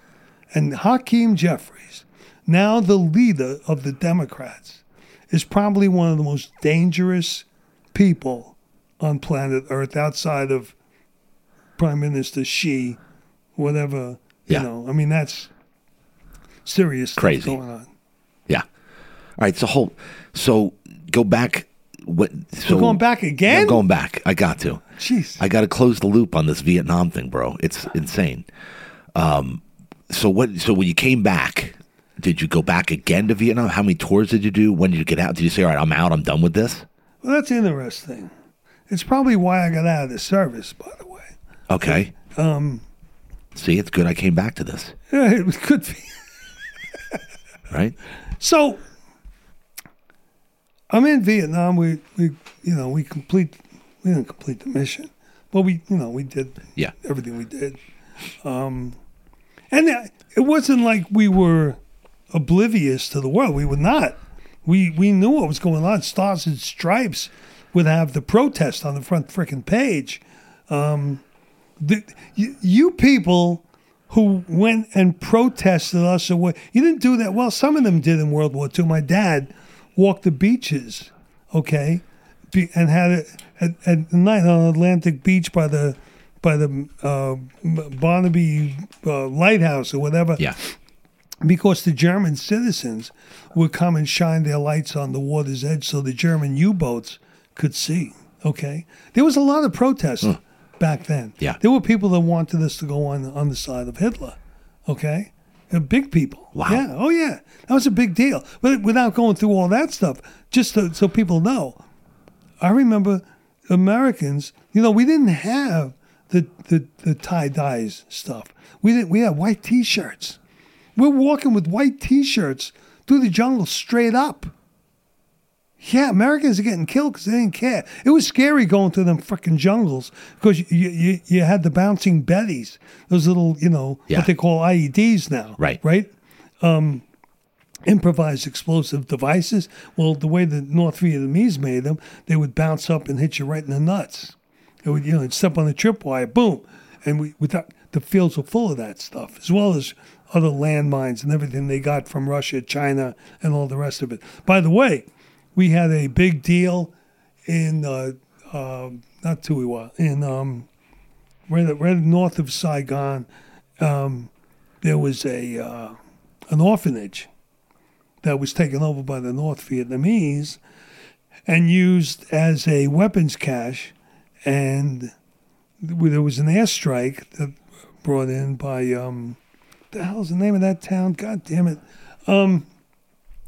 Anyway, we brought in an airstrike on there, and then the guys that were on the ground captured $43,000 of Chinese payroll.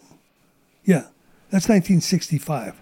Wow. $43,000 of Chinese payroll. Wow. Yeah, as well as the bodies of Chinese soldiers. So it's been going on for a long time. This is not anything new, but we're not hearing about it. We never heard about it. The politicians never tell you about it. Yeah. That doesn't make them all scumbags. Okay? A lot of them are. Because most of them, Harrell, Peanut Gallery, everybody together, most of them are lawyers. Our lawyers. They're lawyers. That's what they are. Why do they run for office? To get more business. Yeah. That's how they get business. They're lawyers. So, but, You and your lawyers. that's the way it is, buddy. So, The riot. what's the moral of the story? You asked me something. Oh, So yeah. coming back. Getting back So I out get of back to Vietnam. the country, and I see all these protests. By the way, I at that time, I worked for the biggest mobster in the South, Johnny Davis, and he was I kept meaning to ask you this. Yeah. If you were involved at all. Johnny Davis.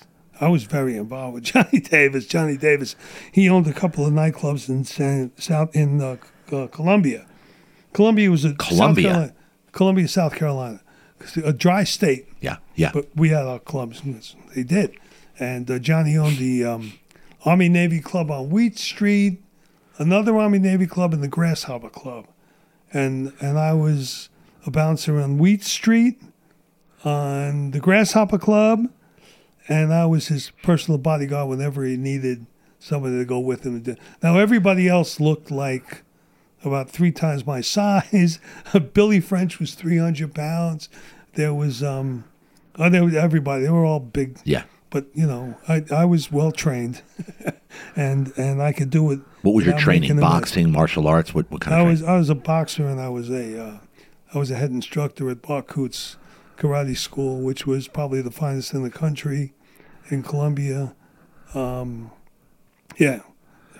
another long whole history God, lesson. here we go. Yeah. So I come back anyway, and Johnny, I was going to California because I wanted to go to college, and I wanted to go to college, get a real education, to use it and go back in the military. I loved it, being in the military. Did you really? I did, and it was miserable. It was something you had to hate in order to love, to appreciate. You got to hate those hateful times. I always tell people, God bless these people that join the military to protect our freedom, because we give up our personal freedom to protect the freedom of the country. Yes. You go in the military, and all of a sudden, instead of being innocent until proven guilty, you're subject to the UCMJ, which is, the Uniform Code of Military Justice, which means you're guilty until proven innocent. That's right. And then, you could be an E4 or an E5, but if somebody has been in rank a month longer than you, they're in charge of your life. That's right. They could be moron, stupid. They could be whatever. Doesn't matter. They're in charge, and you allowed that. You allow yourself to be put in that position. Well, God bless you and thank you. And I did that. Yep. But what I was able to do, being in the military, that you can't do anyplace else. Well, I did a little. It was worth it. Okay, but I was also saving my country as well as the world. So I come back, and and Johnny says, Mike, why don't y'all go to the University of South Carolina right down the street? Yeah. Why don't y'all go to the university? I said, Johnny, I got a GED. I never graduated high school. I got a GED in the military. I said, so I can't get to college. I could get away with it in the military, but I can't. And if college is free out in California. So he says, what if I can get you in the university? I said, oh, okay. So he sets me up with a meeting with Strom Thurmond, Senator Strom Thurmond. I go up to his office and say hello, and he sets me up with his guy, T. Cave, who was his guy who ran his office. Next thing I know, I'm at the University of South Carolina as a resident. Yep, plus the GI Bill. I couldn't pass it up. So I stayed in Columbia. And and I owed Johnny, and he took good care of me. He paid me good. If I needed tires on my car, he'd say, Mike, y'all running around with them ball tires. Johnny, I can't afford to buy a new tire. Maybe next week. I'll ride my motorcycle. That's all. So, next thing I know, I got a set of tires waiting for me. Yeah. So it was, stuff like that. But Johnny was I mean, he was a badass, man. 1954, he shot a guy in the card game, killed him. Got accused the guy of cheating, so they sent him to Fort Smith. And he built a couple of nightclubs in Fort Smith, waited about 10 years, and then came back. Now, it wasn't even 10 years. What crew was he in charge of? He had his. He was just and the nicest guy. He had a skeet shooting range that he owned, big place. Him and his son. I was teaching his son martial arts, and his daughter was named Star, and his son was just Johnny Jr. Yeah, Johnny. Yeah. Nice kid, really nice kid. He was a world skeet shooting champion. The kid. Wow. Yeah, John was a little Greek guy, and just cool dude, man. So did you but they graduate? were, that was everything he did was illegal. So Everything. Well- But he got you into college, right? Did you graduate? no, my dad died. I had to go back to New York. Oh, man. But you asked me about Vietnam. Yeah. So I come back, and I go back. Now, there were things, we did a lot of training. And I'll tell you something interesting. That every year we have a reunion in Vegas in April, combat controllers. There's only 300 combat controllers today. I don't know what we had when I was in. 50? I don't know what the number was. But and every year we have what's called a loop ride. My friend Mark Nabat started it 15 years ago. And we ride from San Diego to Vegas for the reunion. There's like 200 CCT guys that come in. And so this year, about 15 guys, some of them fly in from around the country, fly to Vegas, rent a Harley, ride down here, and then we all ride back. But there were 15 of us, and they wanted to go to Mount Soledad. So we did, and I gave them a whole story in the background. And Neil, the chairman of the Mount Soledad Association, was there, and they started talking to him, and they said, hey, we want to put a plaque up. And so they started talking about putting a plaque up, and they're in the process of doing that. So this year they're going to put a plaque up on that ride. And I found out, because Mark is running it, there were 51 combat controllers who've been killed since 9/11. So since 9/11, 51 killed. 26 of them killed in training. In training? In training. So when people talk about combat control, special operations guys, Navy SEALs, Marsac Marines, whatever, you got to think about it. Wow, I was shocked. But when I think back, I go, wait, maybe I shouldn't have been so shocked. Maybe I shouldn't have been so surprised. But that's huge. Out of 51 killed, 26 were in training. Wow. So we trained. Back then, it's not like today. Don't get me wrong. Yeah. These guys are really trained. I went through as a joke compared to today. Right. But that's what we had. So you go through the training. Then you get into combat situation. Whoa, this is all different. Who expected this? This isn't what we were trained for. Well, there's a lot of components of what we did in combat that, yes, we were, don't get me wrong. Yeah, yeah. But then you feel like, wait a minute, I got to tell these guys what it's like to go out with a search and destroy unit, that they're going to get all pissed off because I'm going to set up for my foxhole is set up so I can reach the fast movers if we have to bring in an airstrike. Okay? These guys, all they care about is line of fire. Their line of fire and my line of sight sometimes conflict. You got to teach these guys that. Me and Jim Donaldson. Jim Donaldson was one of great guys. Stayed in for 29 years as a combat controller. Great history, fabulous guy. He's my partner. We fall out to go into the first time we went on a search and destroy. We had boonie hats, right? Boonie hat. We're special, right? Boonie hats. Yep. We go out to first sergeant. I don't know. It's dark 30, 5 in the morning. I don't even know what time. He's like, get your helmets on. I'm sorry, Sergeant. I don't need a helmet. I'm an Air Force combat controller. I'm special. You got the helmet on. Next thing I know, he goes and wakes up the captain, Captain Gardner, who eventually became a general, who I found out was a West Point graduate, Captain Gardner. Captain Gardner comes out, gets out of his freaking tent, comes out of his bunk, and comes out and looks at me and Jim Donaldson and says, all right, guys, just, that's great. Hey, Sarge, easy. These guys are the top. Snipers look for someone that looks different. And they're going to see these guys. Don't worry about it. Oh, shit. Me and Jim Donaldson ran back and got those helmets so freaking fast. But you want to transfer these messages, these lessons, along with all these other lessons, right? Yeah. So I get back from Vietnam, which is a whole story in and of itself, because on the way back, I stumbled into San Diego for about 3 weeks. That's another story. I'm not telling that story. So and that's what made you come here? I get back to the, and I'm back to, and I'm assuming that they're going to help me, or I'm going to help them do the training.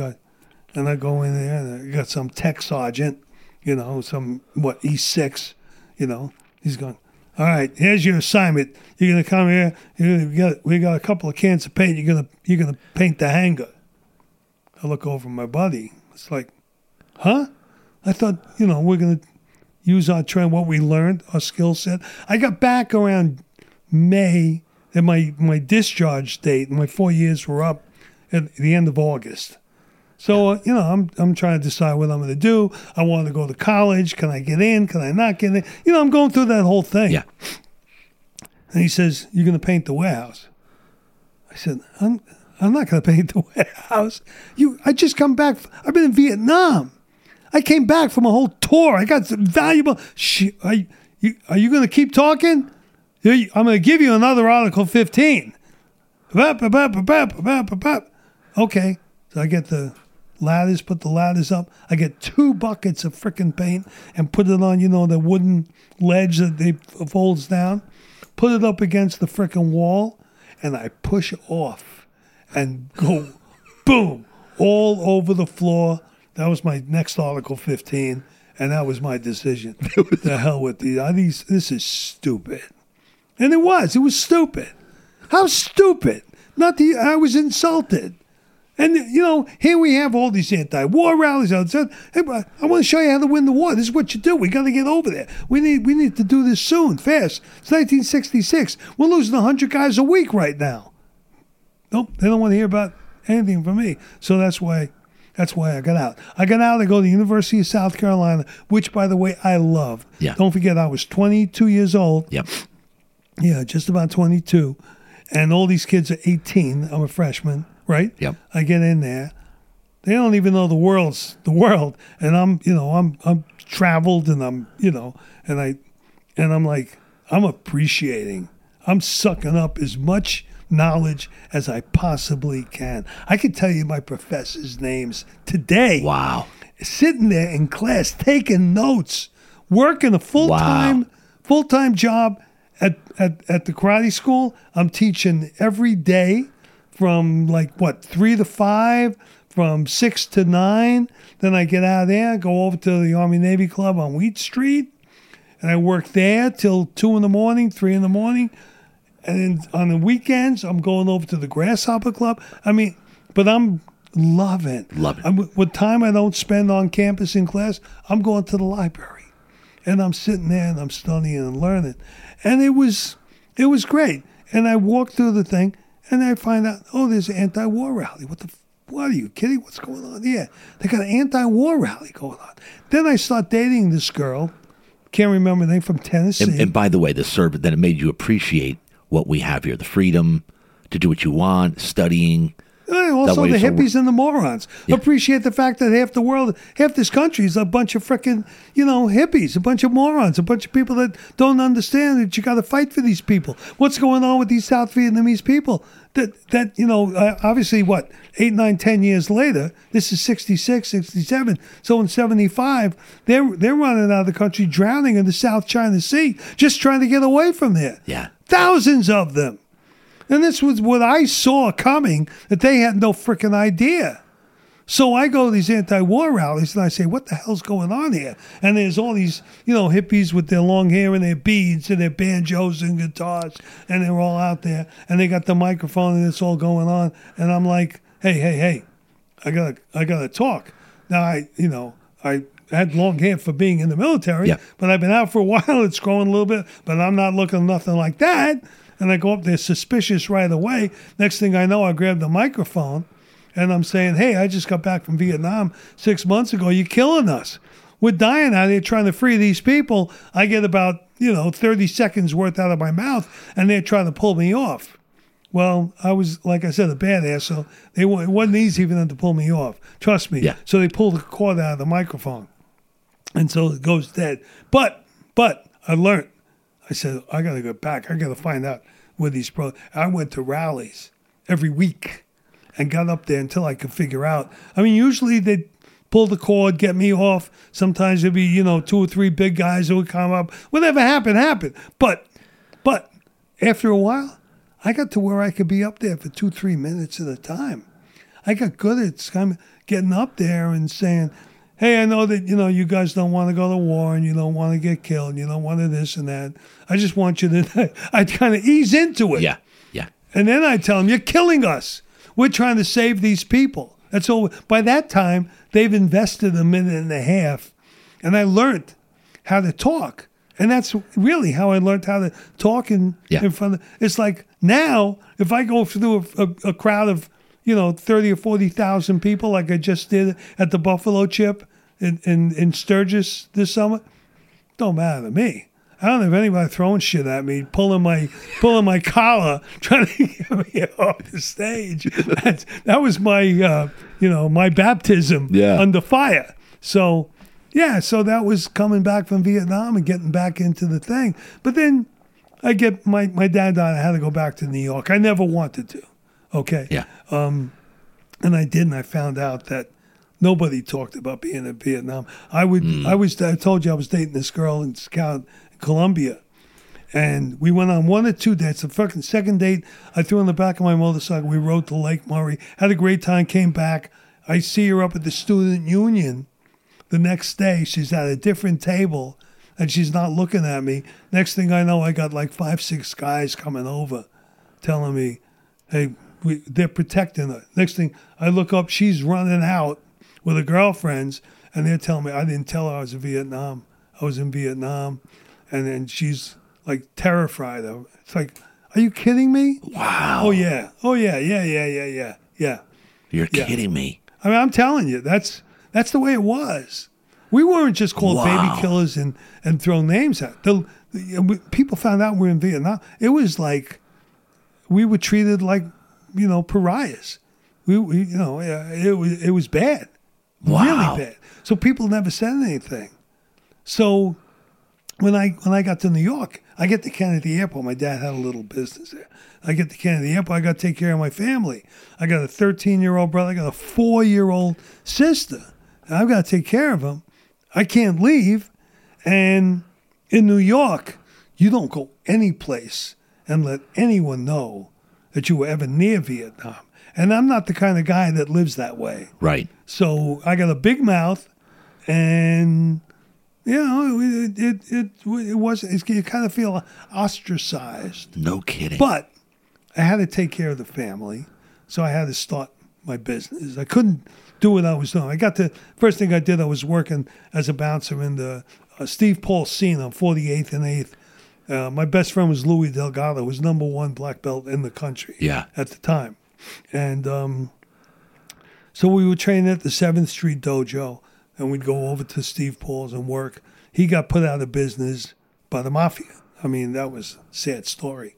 But Skip Ingram, who was the doorman, looked like Mr. Clean. Yeah. Skip was pretty cool, to a great guy. But, they came down with like 8-10 guys and jumped them, and there's just so much you could do. He had a dojo on 6th Avenue. This was the mafia? Yeah, well, yeah. They they didn't look like it. They didn't come in suits and ties. Yeah. But, Steve Paul, he was a record label guy who owned it. And, after the second time, he got an ABC hit, Alcohol and Beverage Commission. hit because the fight that broke out, and he closed it. It was a great place. We used to have, remember the aquarium, the Aquarius, the play? Yeah. You know, we had all the play. It was right there, 8th Avenue and 48th Street. The crew of Aquarius used to hang out there all the time.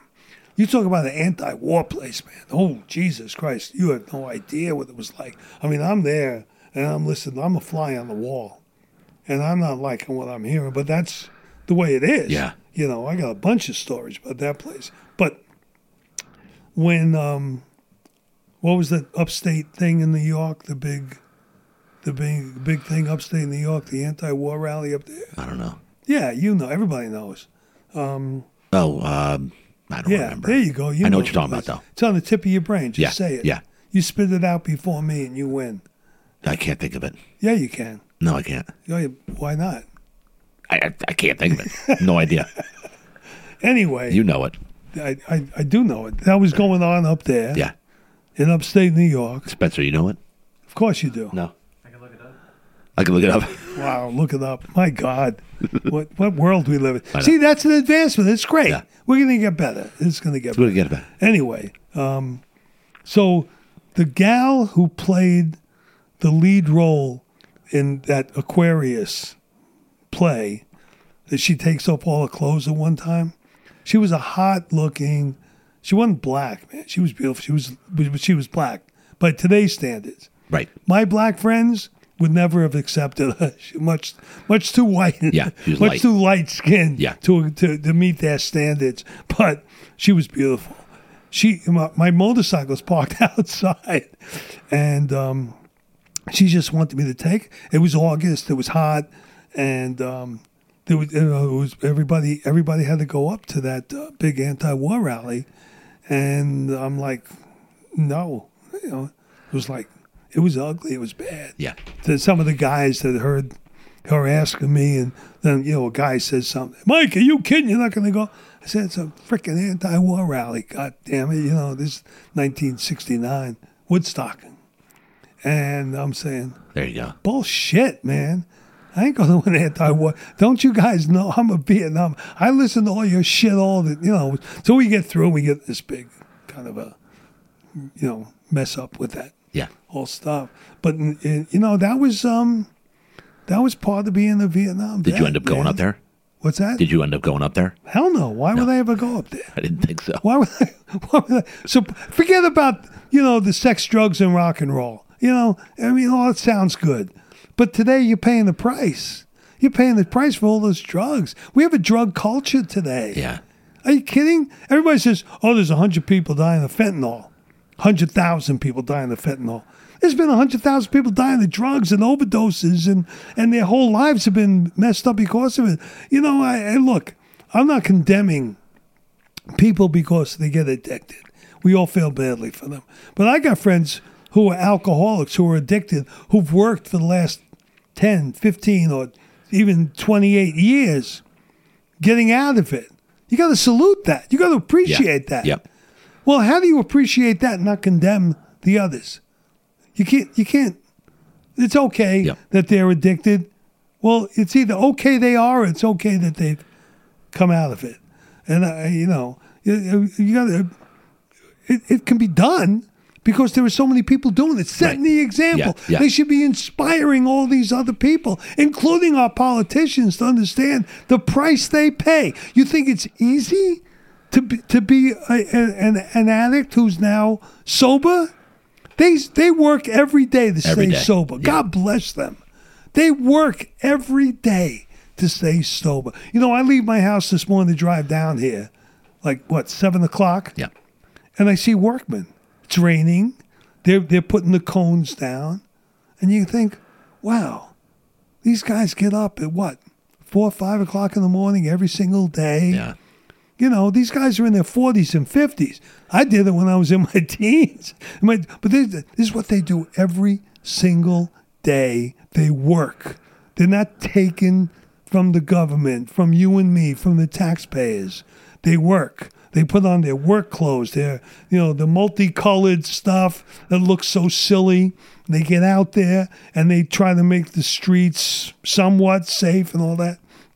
People do things every single day of their lives to make their lives work, that make our lives work. Yep. When you talk about, and I heard your guy talking about whatever he was talking about the other day, made me think of the old story of the drunk on the bus. And he's drinking, this lady sitting there, very proper lady. She goes, "Mister, you're going straight to hell."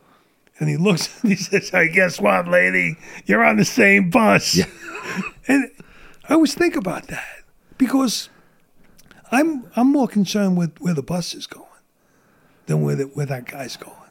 It's the bus. Yeah. We're all in this together. We're all on the same bus.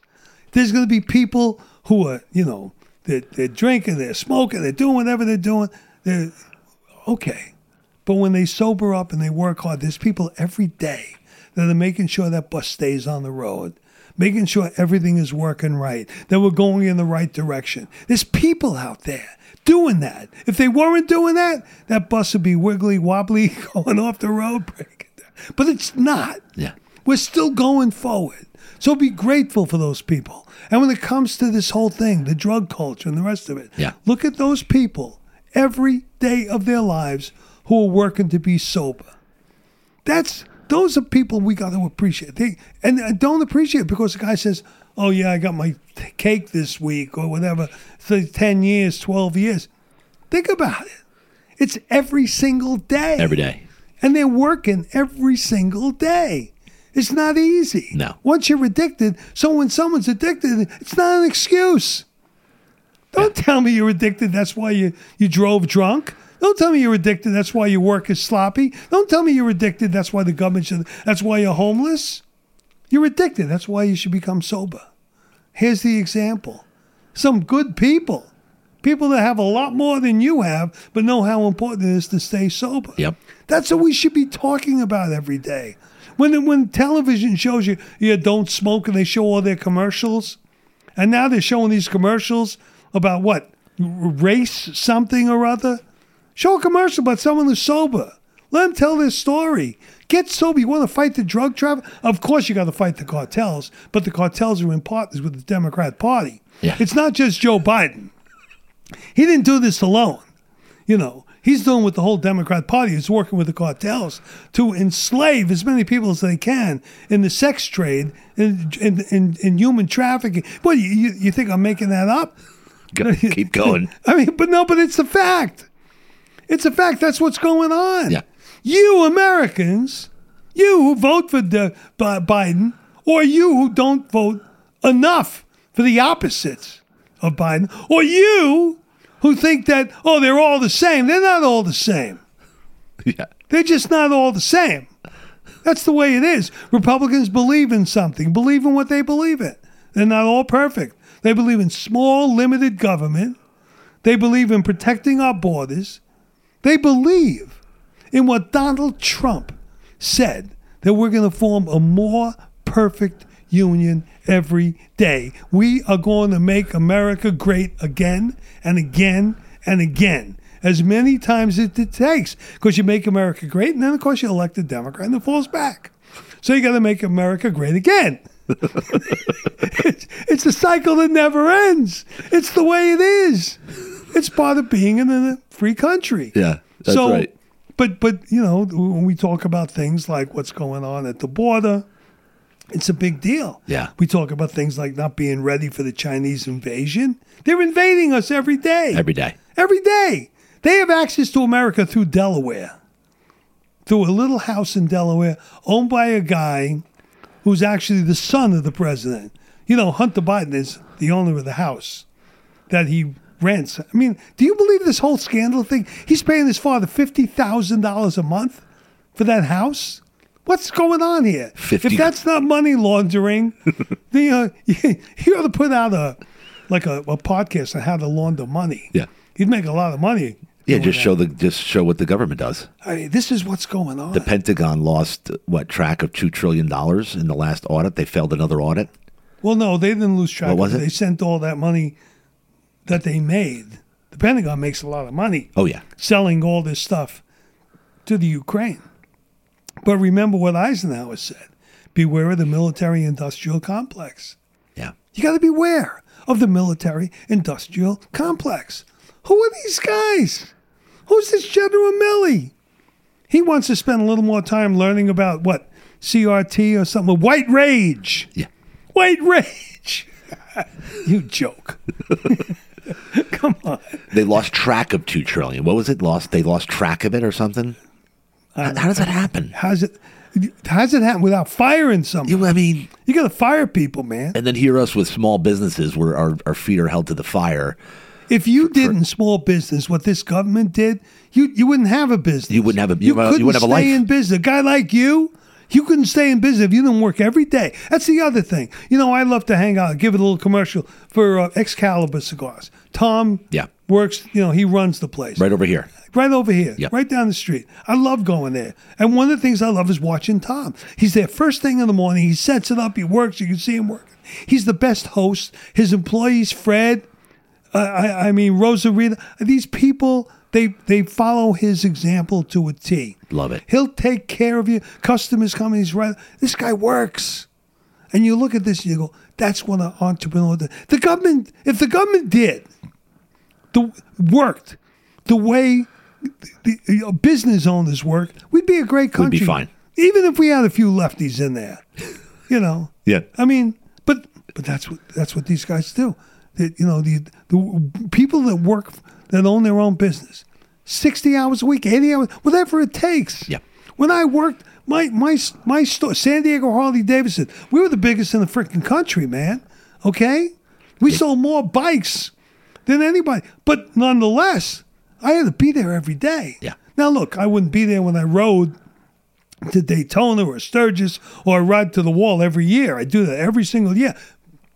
That I can't live without that. But I'm still working. And so when I come back, it's not 5 days a week, 40 hours. It's every day. Oh, yeah. And that's entrepreneurs. That's what it takes. And people don't get it. That's why when the government comes in and says, well, you have to pay a minimum wage. You have to pay a living wage. Hello? What? You have to tell your people that they have to take a lunch break. My people don't want a lunch break. It's a Saturday afternoon. We got a crowd of people. They're working on a salary plus a commission for what they sales sell. and profit sharing. They got people online. I don't care. They got to sit down for an hour. What about the 10-minute break thing? What about the what? They got to do a 10-minute break in the morning, 10 in the afternoon. Oh, yeah. All that stuff. Yeah. All that stuff. But they don't want to. They got to finish the job that they started the other day. So they get the job done. So the guy that comes to pick up his bike, they're going to go. But the government's going to come in. They know better. They know better. The people in your state assembly, the people in your state senate, they know better how to run my business. The hell do they know about running a business? They're a bunch of freaking lawyers. That's what they do. You elect these lawyers. They don't know how to do anything but sue people. They don't know how to work and earn and make money, put it on the line, take risk. What do they know about that? They get a license to steal. 008.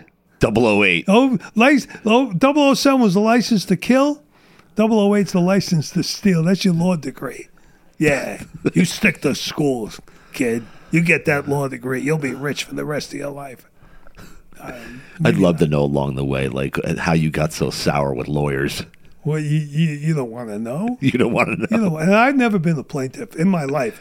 I might be them tomorrow, but I so far. But I've been on the other side of that coin for a freaking long, long time. Oh, yeah. And it's always there. Yeah. You get sued every other day. And then, you buy the insurance. They say, it's like robbing the bank. You say, don't worry about the bank. They got insurance. Insurance goes up, and it goes up until one day the insurance companies go, we don't want to take that risk. It's the same thing. I mean, I remember a lawsuit I had 27, 28 years ago. I had some kid that we gave a Christmas bonus to, and he wasn't happy. So he goes in the next day and he starts cursing at my controller. Wonderful person. Great gal. Her husband was a Navy guy, eventually retired. Nice family. He goes in there. I'm out. I'm away. All of a sudden I'm hearing, this kid is going in there, he's yelling and screaming, she's crying and what's going on? I fire him. I get sued. Yeah. What, are you kidding me? Why did he yell and scream? He wasn't happy with his Christmas bonus. Oh, We gave him a bonus. Wasn't enough. So he goes in and screams at her. I get sued. That was early on, like 1993. I think it was the first Christmas. Our first Christmas. Christmas. 1993. I'm thrilled. Place is doing great. I got San Diego Harley Davidson on the map first year. I'm giving bonuses to people at our Christmas party. How nice that is. That's great. Next day, I got this kid screaming, yelling, cursing because he's not happy at the control. Not at me, at her. I'm like, what? I fire him. Next thing I know, I got a lawsuit. That lawsuit lasted over a year. Oh, yeah. A year. Yeah. You got to send your marshal, your managers down, this, down, that. How much does that cost every time? Oh, yeah. But of course, the insurance company is handling the claim. Oh, that's great. The insurance company's handling the claim. Oh, everybody's, well, Mike, what are you complaining about? Oh, because I got to send my managers down for a day and pay them and they're not working? You don't think that costs? Oh, you got other employees. No, everybody's got a job to do. We keep our employee, our payroll at the least we have to have, right, so we can still get the job done. But we can't afford to It's like there's a formula here. Yeah, for profitability. There's a formula here. So at the end of a year actually, it was almost a year and a half, and so the original suit was like $175,000. Now he's looking for $75,000. Got the insurance company. We're going the next day. We've done all this work, the depositions and all the rest of it, right? Over a year and a half. We're going to court the next day. When I get a call that night, the insurance company settled with them. What? They settled. Really? Are you kidding? What they settled with? They gave him $26,000. I said, why? We're going to win in court. We have this. I know, I agree, but they didn't want to be in court. So they gave him $26,000. I said, what the hell did you do? First place, obviously, first thing I think of, it goes on my record. My rates are going to go up. Next thing I think of, wait a minute, it's also going towards them saying I'm uninsurable. Boom, all this stuff. What I didn't count on was what happened 3-4 days later. That lawyer came in to the back of my shop and gave his card to every mechanic I had. Oh, gosh, you're kidding. Sure. Oh, yeah. But that's what they do. On and on and on. Wow.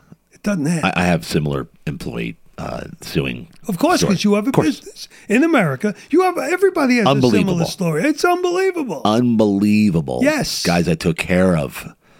Hundreds of thousands of dollars in a loss. I'm like, hundreds of thousands of dollars for what? Yeah. Yeah. Unbelievable. For some lawyer. Unbelievable. For some lawyer to make some money. Unbelievable. And that's what it's all about. But you are irresponsible because you do not hate lawyers enough. You do not hate lawyers. No, I don't hate anybody. Hate's not a good thing. I don't want to deal with it. All right, so hit me with some Harley stories. All right, because we're gonna land the plane soon. But hit me with some, because we could go. You and I can go all day. Give me some Harley stories. Like 27 years you owned Harley, right? 27, 28? Yeah. No, what brought you to San Diego? Let me give you the overall story. Give me what brought you to San Diego. Give you what? What brought you to San Diego? My motorcycle. I know that. That's how I got here. Physically, I'm saying, That's how I got what here. made you want to come? Was it that 3-week visit after the military? Well, partially. I was married before I had 4 kids. We lived in New York. I had a very successful business at Kennedy Airport. And what business was that? I rented out the warehouses to the air freight industry. warehouses, truck terminals, all that at Kennedy. Yep. I was the mayor of Kennedy Airport. Trust me on that one. And I had 4 kids. My oldest was 12. And I looked at him. I looked at his friends. And I said, I don't want my kid to grow up like his friends' fathers, older brothers. I said, something's wrong here. This is bad. This is really bad. Were they into bad stuff? They were all liberals. They were all Democrats. You know, they were all, that's what it was. And I had, Mario Cuomo was the governor. Yep. Oh, I mean, it was disgusting. The things that were going on in New York, it was disgusting. And it was fine. Look, you got to understand something. One of the first things I remember in life was going to school in kindergarten. And I'll never forget this. It's funny how you learn things, right? I'll never forget this. The teachers standing there. I'm in kindergarten. It was not the first grade, because I remember that moment when I saw the first graders. They had pens in their pockets in their white shirts, because we used to get kind of dressed up for school, even back then. And the custodian was there, and it was raining out, and the custodian offered the teacher his umbrella, walk her to the car, and she said, "No, I'll walk in between the raindrops." I thought that was the coolest thing I ever heard in life. And so I've been spending my entire life trying to walk between the raindrops. I like it. It's kind of a thing. Yeah. You know? Yeah. It's kind of a thing. Love that. So I looked at it and I'm going, I got to get my kid out of here. Because, I wanted my kid to grow up with American values, not in this New York environment with all his friends at 12 years old. They're talking about, are you going to go to Yale, Princeton, or Harvard? And they were always worried about their grades because they want to get in college. You have to have these grades. Look, I mean, I appreciate learning. I really do. Honest to God. Yeah.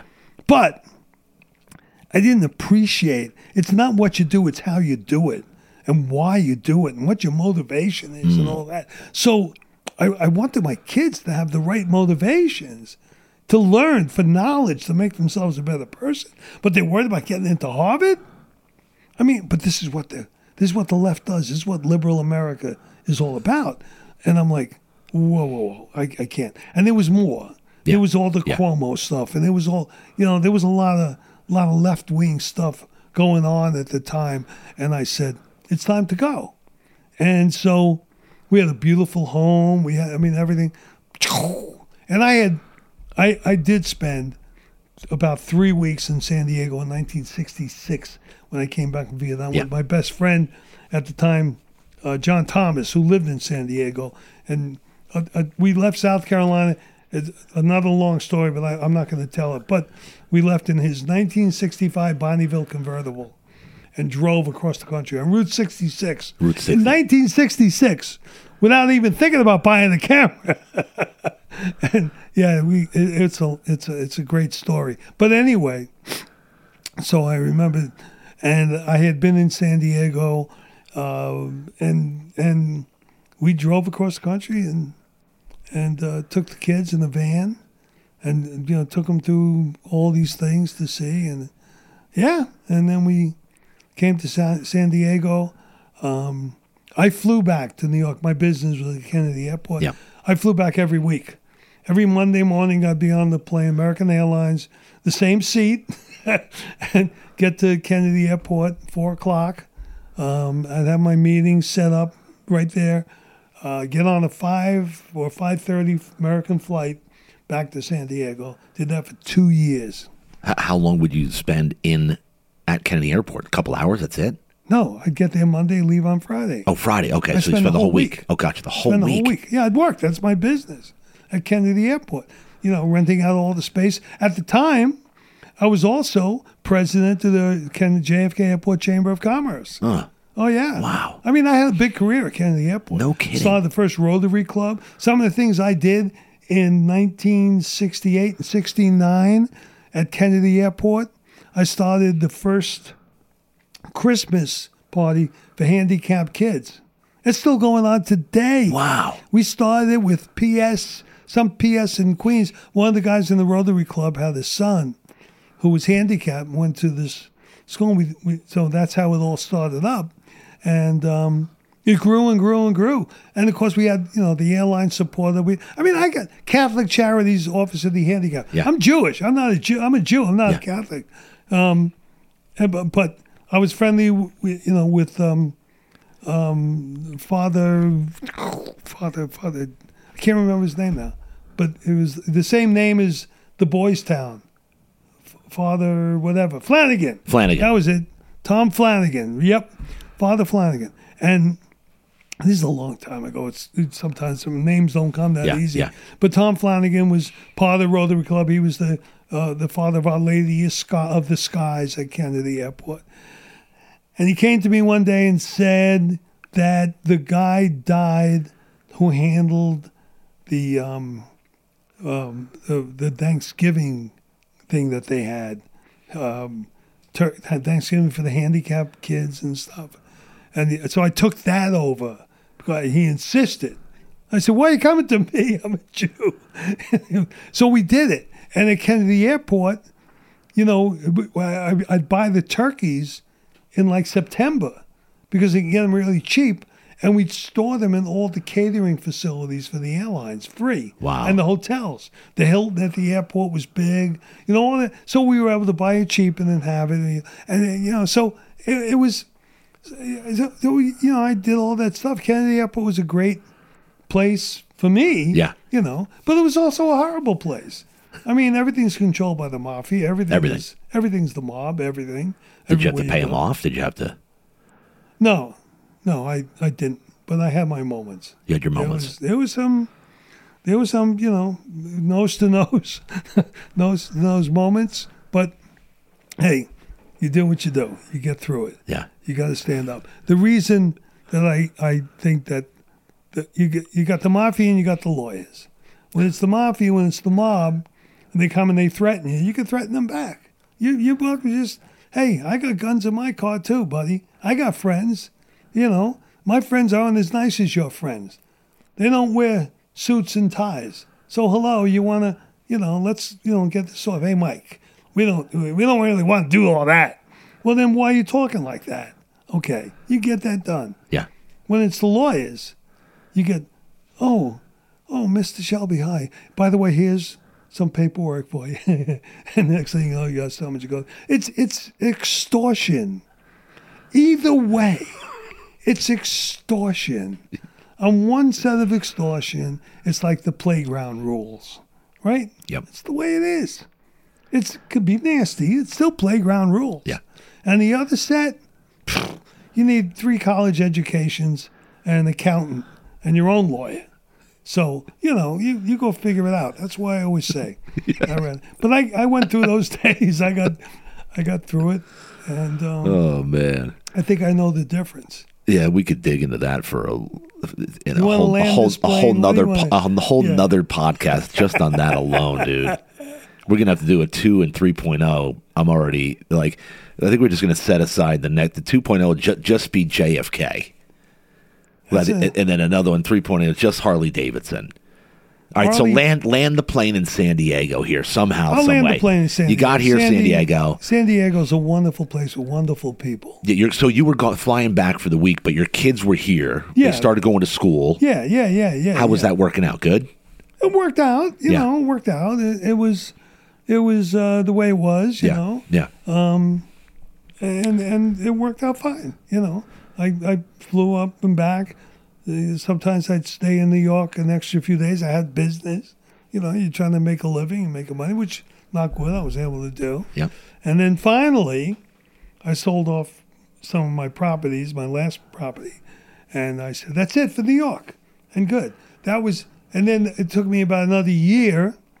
And I had a little, a restaurant on Prospect Street with some partners and, I had some other stuff. I had some other deals. I kept on looking. And then eventually, like I told you, this San Diego Harley Davidson came available. Who was the restaurant in Prospect? The Skybox. Skybox. Yeah. On top of La Valencia. Yeah. I've been in there. Really? Yes. Oh, wow. My wife and I ate in there several times. That's funny. Yes. No. Really? Yes. No, that goes back a long. We're going back 30 years. No, it was called the Skybox when I went there. It was 15, 17, 18 years ago. No. Yeah.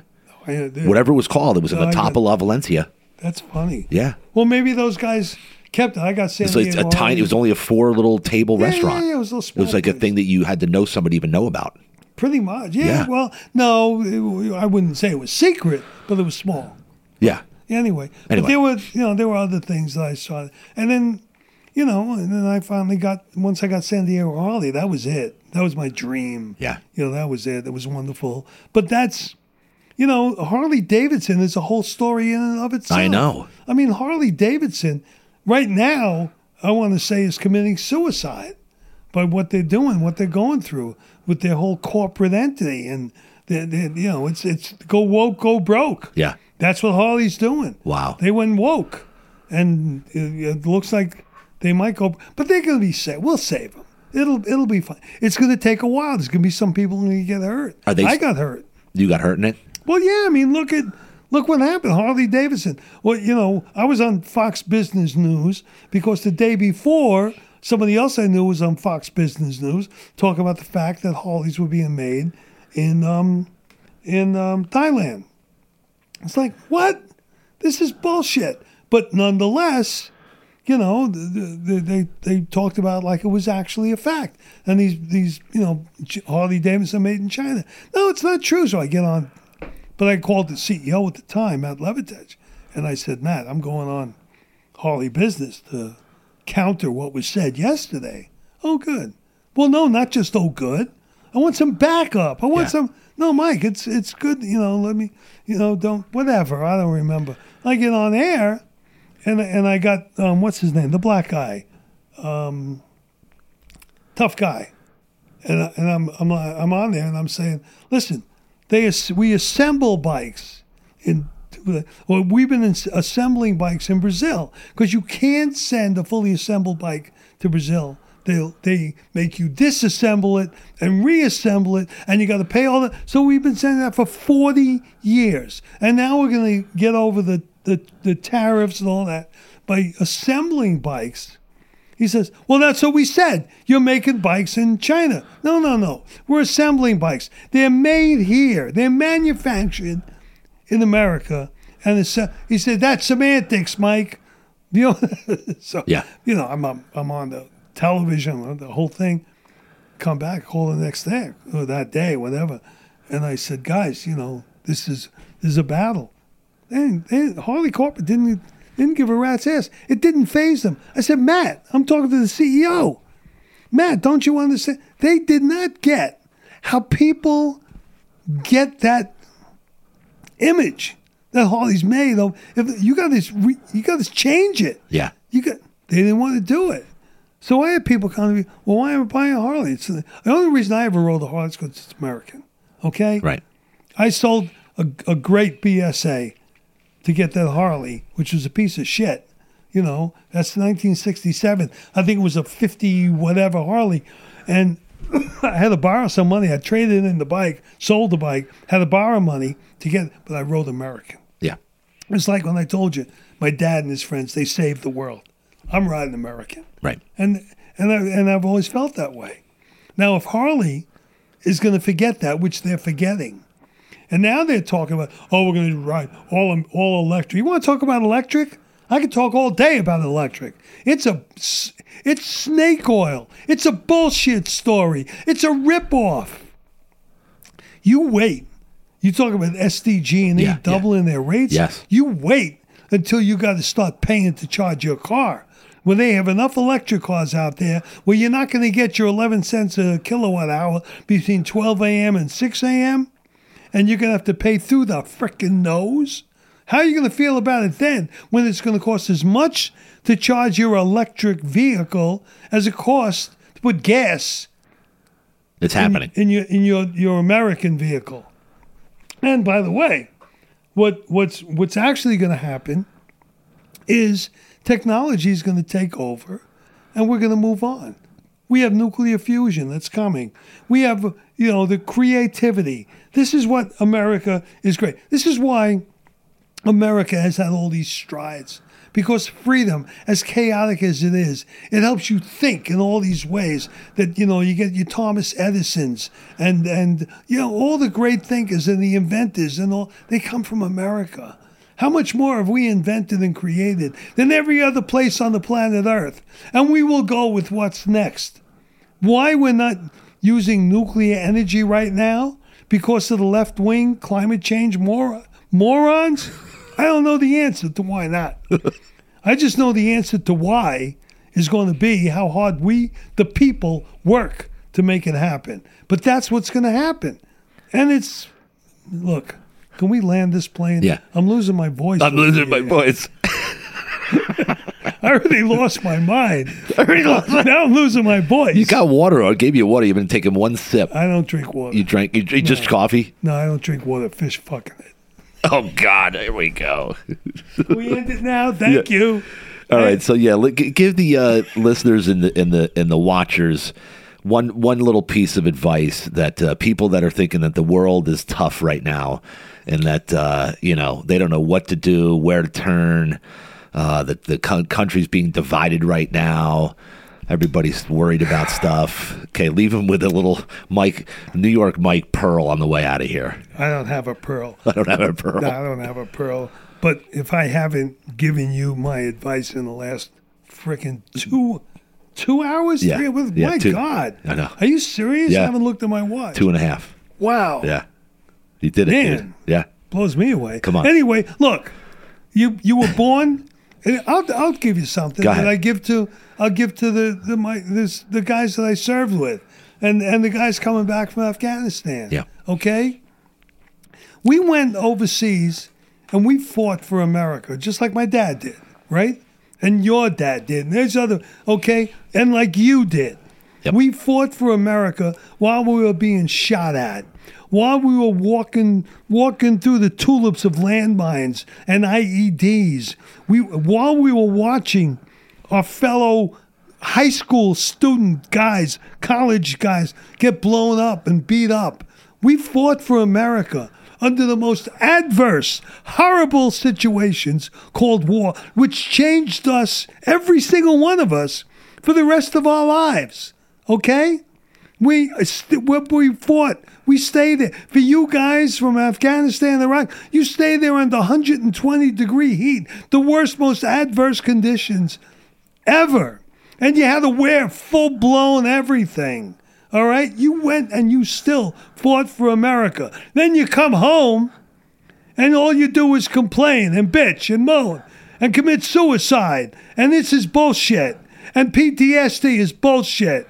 If you could fight for America under the adverse conditions of war, come back here and fight for America under what you think? You think this is adverse? Bullshit. This is nothing. This is the friendliest skies you'll ever fly on. This is America. It's worth fighting for. If it was worth your friends dying for, it's worth living your life worthy of that sacrifice. Stop complaining and get involved. Make mistakes. Say the wrong thing. Stand up. Look stupid, but fight for America, and you'll never do what's wrong. You'll always be doing what's right. God bless you, and God bless America. And God bless New York Mike. That's a wrap. Real Deal Talk. Let's go, baby. Look at you. That's it, baby. Let's go.